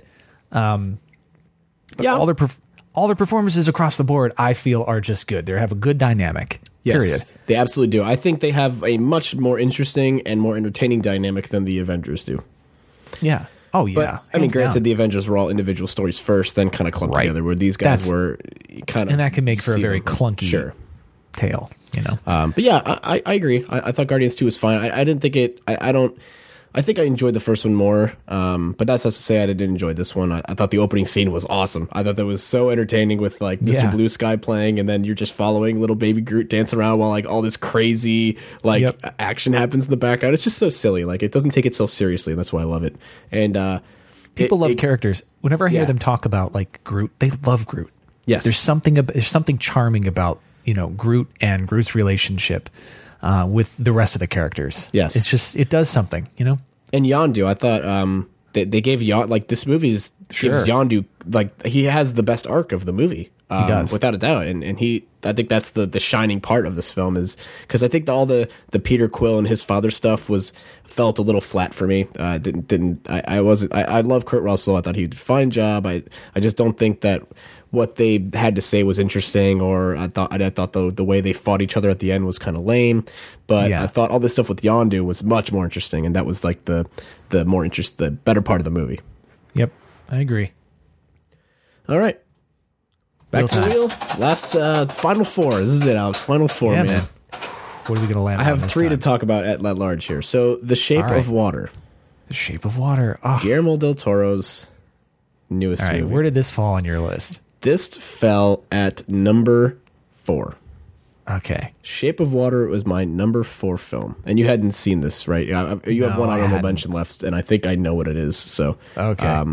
But anyway, Shape of Water, Guillermo del Toro. I'm a huge fan, as you know. I'm very jealous, by the way, because I'm a huge fan as well. Yeah. And I've been dying to see this, dying to see it. As well you should, because there's a reason why it was my number 4 of the year. I never thought of all the love stories I saw this year, right? There's love stories with Phantom Thread, which was certainly not traditional or conventional. Mm-hmm. There was The Big Sick, which again was very unconventional, right? That's kind of the theme of this year. There was what was the other one? There's probably some other ones. Get Out, I guess, sort of. Yeah, I'd say parts of it. Anyway, love story, a ghost story. There's a love story there, sort of, very briefly. Yep. Mother. Excuse me, Mother. Right, right, Mother for sure. Yep. And The Shape of Water. And I never thought that the most interesting and best relationship story would be about a woman, a mute woman who works at a government facility cleaning toilets, falling in love with a fish. Never thought that would be the top romance movie of the year. But it totally is. Guillermo del Toro, he's got a way with visuals and a way with kind of tangent, grounded storytelling. I'll make a comparison for you. He sort of is like, he's very much like Tim Burton. I'd say I'd agree. He's an artist he's almost an artist first, and he gets. No, I wouldn't say second storyteller, because his stories are pretty damn good, but he's able to bring his visual style or his artwork to life in the same way or in a similar way that Tim Burton can bring his artwork to life. I'd agree. And they're both very, they both have like a gothic sensibility to them and the way they approach their artistry. The same goes here. What he does here and makes the most fantastical love story that I've seen this year, and it's done in such a and again it's crazy because it doesn't do anything out of the ordinary. It doesn't break any new ground. It's just a very super solid like fantasy like love story basically. Woman falls in love with fish. Fish is a government project. She's trying to break him out. Michael Shannon's the bad guy. He's like doing like testing on him and stuff because he's, you know what I mean. It's like not the most original story, right? Obviously, it's like we've all seen The Little Mermaid, like Creature from the Black Lagoon, but he's like, but if he got captured, basically, right? But it's just the way that they show some of these love elements. Like there's one absolutely beautiful scene where they're like kind of for the first time, like kind of like kissing sort of. Mm-hmm. And she fills up, and this is where like the fantasy element comes into it. And this is why I love it. She like puts a she has to keep him in the bathtub, obviously, because he's like aquatic. So she puts like towels on the crack of the door, and then lets the water like run from the sink and from the bathtub, and let everything overflow and fills up the entire bathroom as they like swim together and hold each other. It's kind of like what the poster is there. How many times have you seen that happen in a movie? Let's be honest. Like it's too much. Paddington. It's too much. Like every movie does that. There's no way that would ever work. No way you could put a towel down and it holds all the water in. Well, but that's what I'm saying. That's the fantasy. That's the suspending your disbelief, right? Of course, of course, across this, and I just love little things like that because it's so very emotional. Like it does a really good job of telling this love story of two people, and then. Richard Jenkins gives one of my favorite of his. I'm a big fan of Richard Jenkins, and he gives a fantastic performance in this film as the friend. He's like a gay friend neighbor who lives next to her. So this movie has a deaf, like mute lead female character with an elderly gay neighbor friend saving a government secret fantasy like fish made up like that none of that should make any sense or work, and it blends together perfectly. It's crazy, and I would say probably maybe outside of Phantom Thread the best score of any movie this year. Alexandre Desplat, however you say his name. Sounds good to me. Sounds fancy. Does an incredible job here. It's so good. It reminds me of like, oh man, I don't even know. It's like it's like set in like the 50s sort of, so it's got like that kind of vibe, almost like BioShock. You played BioShock, right? Oh yeah. But it's not not like that. It's more of like a fantasy kind of element to it. I don't know how to describe it. It's really good though. So if you get a chance to listen to the score, definitely check it out. But see the movie. Fish Shape of Water is amazing, and it's up for 13 Academy Awards. You're going to see it take home a good portion of it. I have a very strong suspicion it's going to take home Best Picture too, or at least Best Director. Good Just old my Guillermo. 2 cents. Yeah, he deserves it. Yeah. Back to the wheel for the final 3. All right, wheel. We got to talk more again. Okay, Lady Bird. But I think we're both going to talk about this, aren't we? Yeah, I think we will. Okay, so Lady Bird was my number 2 film of the year. Oh, wow. Ooh. Okay. Lady Bird was... it was a disappointment for me. A disappointment? Oh, my goodness, Alex. And I want to it's hear not this. a bad thing that it was a disappointment because it wasn't a bad film. It was a great film. I just felt like, for me, it was an overhyped film. Because when I watched it, it just didn't resonate. And you know how you're describing all these films that make you feel something. Sure. And for me, I just didn't feel anything when I was watching it. And that could have that. And I wanted to like it more than I did because I love the actors in it. You know, that's Aunt, what's her name from Roseanne. Yep. Laurie Metcalf. Laurie Metcalf. And what's her face from, Lady Bird. Saoirse Ronan. There you go. I like how I describe these things. It's okay. I've been kind of butchering names tonight or forgetting them. Yeah. So. They're perfectly fine. It was they're amazing performances. But for me, it just, maybe it was how I was feeling that day when I watched it or something. It just didn't hit me the way I thought it was going or supposed to hit me. Sure. And this is why, just one last thing, this is why I try to avoid trailers or read articles or anything like that, because for me, not all the time, but some of the time, films will sit with me if I hear that, and then I have a very skewed expectation about what it's going to be, and then if it doesn't meet that, then I'm disappointed. So therefore, I just avoid the whole darn thing. Yeah, no, I'm with you. I was actually just going to say that. I'm going to say that it's the hype for this movie, I think, kind of is what would turn anybody off who wasn't, thrilled with it or whatever. And I think you fall into that category where the hype was like 100% on Rotten Tomatoes, or it's almost still perfect or very close to it. And so for it to follow up on that, it would have to be basically like the greatest film of the last, like, however many years, according to some, scores on like Metacritic and stuff. And I don't think it was, right? obviously, but No. I think that what it does right, and what it and it's not a film for everyone, right? And I think that's why it really connected with me. To me, this was like Boyhood, but done with an actual like story, right? Okay, sure. Where it takes this.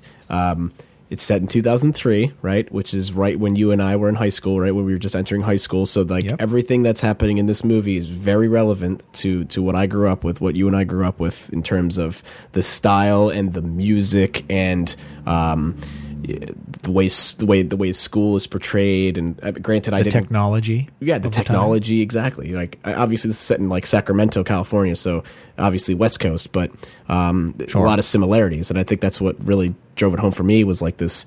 I mean, granted, like my relationship with my mother is obviously great and is not like this at all, but and I'm also not a female, so that there's like there's different things, but like even beyond all of that, I still felt like I connected more with her character, and in this point in her life, in this very, what's the word I'm trying to think of? I can't think of it anyway.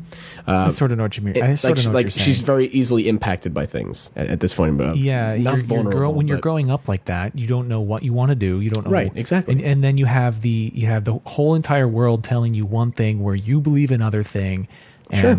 And it, depending on who you are and who you're surrounded with, they're telling you can or can't do something when you know you can or can't do something for yourself. Right. Exactly. And, it did a very good job at that. Very good job. Was able to. It's so funny. There's like they mentioned like Dave Matthews Band and like it's just like some of like the songs, like it's just so funny. Like a lot of that just like hits like right at like perfect, like at home. I was just like incredible. And I think that like you said, the way that it kind of portrays like her, making these big life decisions at such an early age and stuff. Mm-hmm. Like I think everyone can kind of relate to that. Sure. But I think that like her personality and her offbeat sense of the world and how she presents herself, and she's not very conventional. Right, names herself. Like I love that. I feel like that's like if she would have been a person like I would have like been friends with like growing up. You know what I mean? Like it's something like I felt like she handled things the way she like displayed herself and how she carried herself is like what I feel like that I probably kind of wanted to do back then, but like was not like ballsy enough to do it. I was like too much of a wimp to be like, oh, I'm not gonna like color my hair, and you know what I mean? Sure. But anyway, Lady Bird, fantastic. All right, 2 left, Alex. 2 left. We got this. All right. It Comes at Night. Ooh. It Comes at Night. Obviously, well, actually, I do have a spot left in my thing. Did not make my top 10. Okay.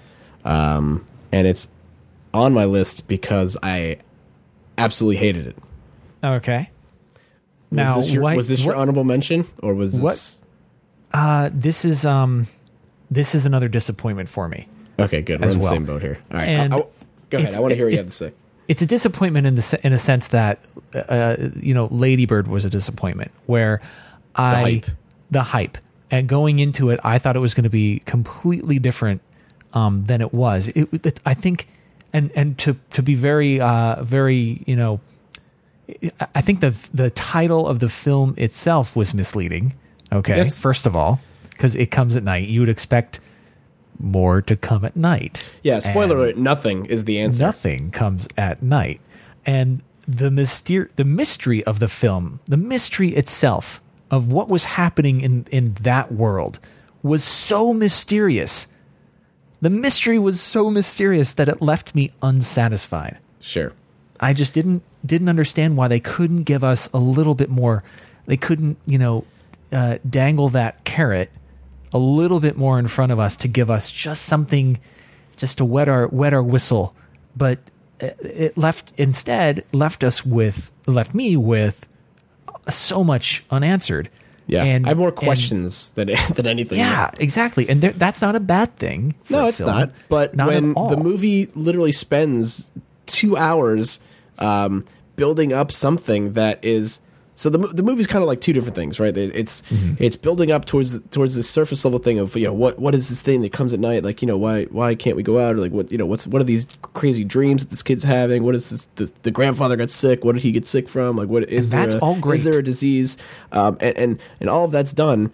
But the film is making a statement about like paranoia, right? Like that's like the base of the film. It's about like the human condition, about like, you know, inherently never trusting people and always being paranoid about stuff or expecting the worst, right? But the film like doesn't really, it establishes those things, but it doesn't necessarily like answer them with what it does throughout the film to get to that. And then point. it calls attention to the fact that it's a disaster film or a, you know, I wouldn't like an outbreak film, but never really gets into it. And that to me, I wanted to know. Yeah. I wanted so much more. Yeah, I think this movie was straight up a victim of misleading advertising, where if you were to market this movie for the movie it is, no one would watch it, right?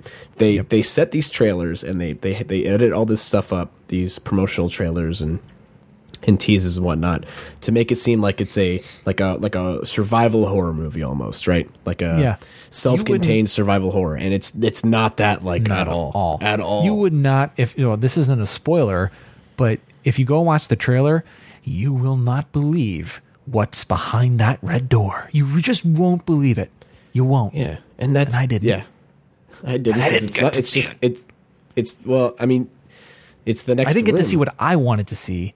Behind the red door it's just that next room. Yeah, that's what I'm saying. Like, what is behind the red door? It's the room, the next room. Don't worry, guys. It's just another door. It's the room with the plastic wall. The plastic. Yeah. Spoiler alert. Let's stop talking about plastic behind that red door. Don't worry about seeing It Comes at Night. It's on Amazon Video if you're really interested, but the movie kind of sucks, so don't worry about it. And the last movie, and we're spinning the wheel, even though it's literally one movie. But it's Logan. Hey, it's Logan. This is a fitting end to the episode because you could fill in the blanks here. It was my number 9. Ah, look at that. And I'm guessing it was your honorable mention. It was my honorable mention, of course. Okay. Yes. Yeah. So Logan. Yeah. I went into detail on when I did the little review with Jen when we reviewed this and Kong Skull Island. I had a lot of praise for it. You know, I'm just going to repeat. You know, I'm not going to go into detail like I did, but you know, that's just the same. I feel the same way about it now that as I did then.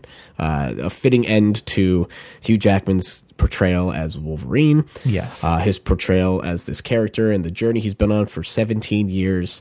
The best Wolverine film, his best iteration of it. There were some bad Wolverine films. There were some horrible bad Wolverine films. Yeah. But yeah, this movie just does everything right. It's not this is why when I mentioned earlier, like we're only going to be talking about a couple superhero movies this whole episode, but this is what we needed for a superhero movies, right? So much like Deadpool when that came out last year and was very different and offbeat. This is very much the same realm, but like in a different aspect, right? It's not even like a superhero movie. I mean, it is, but it's like more of like an action drama movie. That is about some higher level stuff, right? In terms of like his character and passing the torch, and it wasn't all about the claws, right? That's what I'm saying. Like you learn more about Wolverine and Logan in this film than with just a few scenes of dialogue and that you do from 6 other movies that he was in. You know what I mean? Like there's more to this guy than just time with and daddy and daughter. And that's what we needed. You really get a sense of him and his relationship with Professor X, which was just heartbreaking, straight up heartbreaking, in a great way. Patrick Stewart. Patrick Stewart, yeah, almost blanked on that. Patrick Stewart gives Captain Jean-Luc Picard gives a fantastic performance. He's great. I think everybody is really great in this. There's a couple missteps that the movie certainly takes. It's not perfect, but like I just. It's so easy to ignore the things that didn't work because so much of the rest of the movie works so well that if this movie wasn't another thing for me, if this wasn't rated R, because that's just who he is. He's just a really rough Yes. and tumble kind of dude, and you needed this movie to be R to actually make it, to tell a Logan story, to tell a Wolverine story. We It needed needs this, to be a little yeah. more gritty and raw and real, and it had that raw, real relationship with his daughter and with Professor X, but also just it could go to places that you couldn't go to in a PG-13 film. You could say fuck, you could say all these things, and it's not necessarily the cursing; it's more the violence, because he's such a enraged person. He's been alive for however many years, like forever, hundreds of years, and that's a lot of loving and loss at the same time. And for him to finally have a daughter meant, or the first time we find out that he has a daughter,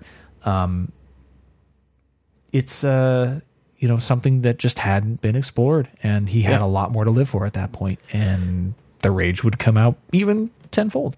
Yeah, it was nice to see, like, I mean, not that I think that, like... It was nice to see the claws come out. Yeah, to see the claws come out, and nice to see blood. Not that I'm saying, like, you need to have blood for it to be a good movie, really. No, of course not. Beyond that, it's just, like, it gives you more of a sense of the rage and the chaos and violence that his whole life has been about, right? Yeah. And it really, that puts an extra weight on it. Especially after so many films of watching him do it, and then like it's just like he's tired of it. You really get to feel the weight of what he's been through, which is awesome. Yeah. And I have a feeling that this was the only superhero movie on my list, and I have a feeling this is probably going to be, unless something really comes around that's completely different, it probably will be the last one. Especially if Marvel and DC continue to make the films in the manner that they're making them. I don't see what's even coming out next year. The Infinity War, like the Infinity War trailer does not look interesting to me. It's going to be a muddled mess. Black Panther comes out this week. Yep. That I don't like have an interest for any of this stuff, man. Like I'm so just burnt out on it. Like I needed something like Logan. They also had a kind of grasp onto, contractual road bump there for a long time. It makes a ton of money. It's a no-brainer. And in terms of them, people are still going to go see it. I'm sure Black Panther is going to make. It's probably going to open with like 50 to like 70 million, I would say, if I were to take a guess, which is like really good, especially in February. There's a lull right now. There's not a lot of movies coming out. Sure. So, a prime real estate, prime opportunity for these guys, but just I need a little bit more. I need more, man. Like I need something different. Not more, but I need less is more, but make them. I don't know. I don't even know what I'm trying to say. Logan was a good example, so I don't know. Take that for what it's worth. Yeah, for Logan was a rated R movie. That was more than they could do more in a rated R film, and it again doesn't have to do with violence. It's just more, just more. All right. Wow. Yeah. So that was our top 10. Dizzy from that wheel. Just about. Yeah. We spun through 26 movies or whatever. So that was good. I think we might bring the wheel back next year. We'll see. I thought we talked about a lot. Is there anything else that we didn't talk about that you wanted to mention, or any other quick tidbits or anything? I just think need we to covered go out. Everything. There's movies on your list that I've just been dying to see, and that's what I want to talk about. I want to go watch more movies this year. Yeah, that's I didn't get the chance to see. I really wanted to see Florida Project, Call Me by Your Name, and Disaster Artist. I didn't get to see any of those. Movie called Good Time with Robert Pattinson was supposed to be really good. Anime called Your Name, which is supposed to be incredible. Oh, that was incredible. I can't believe Your Name. I just remembered that I saw that movie. Yeah, that was incredible. We could talk about that for just a second. Sure. He's one of my favorite directors. Okay, and who is it? I don't know Makoto Shinkai, I believe. Let's look it up for the power of the internet. Yeah. Your Name. Let's see, 2016. Yeah. Man, he's had some really interesting stuff. Yeah. Makoto Shinkai. He did 5 centimeters per second. He did A Silent Voice. He did, I guess, Grave of the Fireflies. He did Grave of the Fireflies. I've seen Grave of the Fireflies. It's a really good movie. No, I'm kidding. No, he did none of that stuff. No, he did Garden of Words. You got me going there, dude. Now let's see. Did he do the Grave of the Fireflies? Let me. I'm trying to put the poster up for everybody. No, he didn't do Grave of the Fireflies. No, he did The Garden of Words, 5 centimeters per second.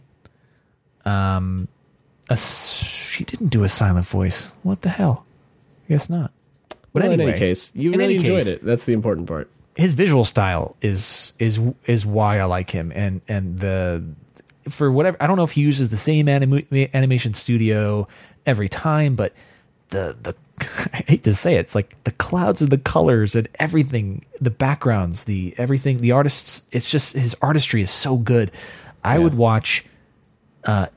Before you watch Your Name, I would go out and watch Garden of Words and 5 centimeters per second. They're just, they're not bloody. They're not gory. They're just about the human nature, human life, and stories. It's just stories between two people. It's great.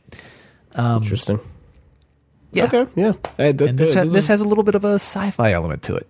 Yeah, I understand the plot is essentially like Freaky Friday. Mm-hmm. Yep. Pretty much. But yeah, it looked really interesting, and I heard nothing but good things about it. I just wasn't able to like find a copy of it. I know it came out on Blu-ray a while ago. I just I don't know. They marketed the crap out of it. Yeah. I'll say. I've actually have a poster of it. It's in the corner of my room. I got it for free at a movie I went to go see, and they were handing out like, it wasn't one of those big ones, but like one of those like, sure, I don't know, like those smaller ones. But yeah, I have a copy of it back there. I just never even seen it. So nice. But all right. Okay. Yeah, so thanks for joining us, Alex. As usual, God. It's always a pleasure. I don't know how long we still would have had like 15 films ago if Sean was were here doing this. Yeah, probably. We would have been cooking through those, but it's fun to do every year, and we have this we'll probably do this format from now on. Maybe not like, the wheel I'm totally cool with, but like doing like a stream visual element to it so that people who want to watch it live while we record it, which is kind of magical. You know what I mean? You get to see how we do it. And have this visual element to it, so something to look at, and display the lists so you can see what's happening and real time doing it. So appreciate all that. That's awesome, and I love doing this every year. It's a pleasure. It's always fun. You get to talk. I've already started to my list of movies from next year. Of course, I've seen like 2 or 3 of them already. So that new Cloverfield. Yes. So, we'll certainly talk about that next year. We'll see you in 2019. Folks. There's a lot to talk about in that movie. Do you have anything you want to plug?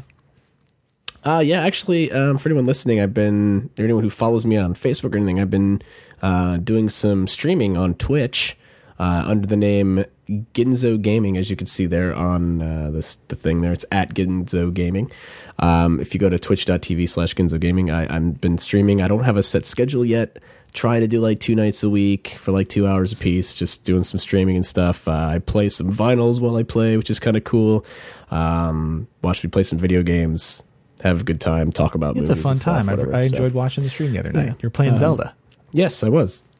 So that's what I've been doing lately. I have a wedding coming up, so that's the other 90% of my time. So thanks. Yeah. So and then obviously we have AJS Networks and the Salonor Show episodes, which we are on a, what would you call it? A hiatus? Is that what you would call it? I don't even know if we call it a hiatus, sure. But it's not that we stopped doing it. We took so long and 5 years to put all that other stuff together that we just are taking a breather to let it settle in and enjoy the off time of not having to have this like, we got to get these edited. We got to get this going, Yeah, our lives got, happened, and we got it done in the pace that we could. If you want to see it, go to, it's on Instagram, at Salonor Show.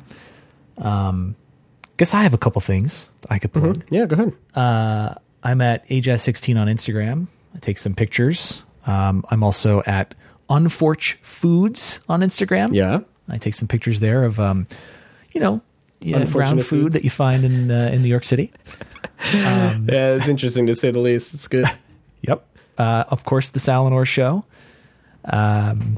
And congratulations, Kyle, by the way, for the Salinor show. I haven't, Yeah, this is the first time we've done like a something recorded on the internet since the release of it back in October. Yeah, So pretty yeah, much. this is like our first reunion since. Yeah, pretty much. Yeah, I thought we got a pretty decent response to it. I think so. Yeah, everyone I talked to who liked it, I mean, maybe they're just being nice to me, but no one said, "Oh yeah, that was a piece of crap." So that's encouraging. Yeah, that's encouraging. I would say that's encouraging. Yeah. Last two things, which I never plug, but I probably should plug more often. I work on Northwoods Law on Animal Planet. Go watch it. It comes out every Sunday at 9. And Lone Star Law at 10 o'clock. Awesome. On Animal Planet. So go watch those. Go watch them. They're fun to watch. Keep Alex in employment. Keep me working. Go watch it. Right. All right. So that about wraps it up, everybody. I just want to thank everyone for tuning in here, and we'll see you next time whenever we do something here, and also obviously a year from now, give or take, we'll be doing another top 10, but we'll definitely see you before then for something. So yes, you will. I'm going to play some music as everyone exits here, and we'll catch you all next time. Catch you next time. Bye-bye.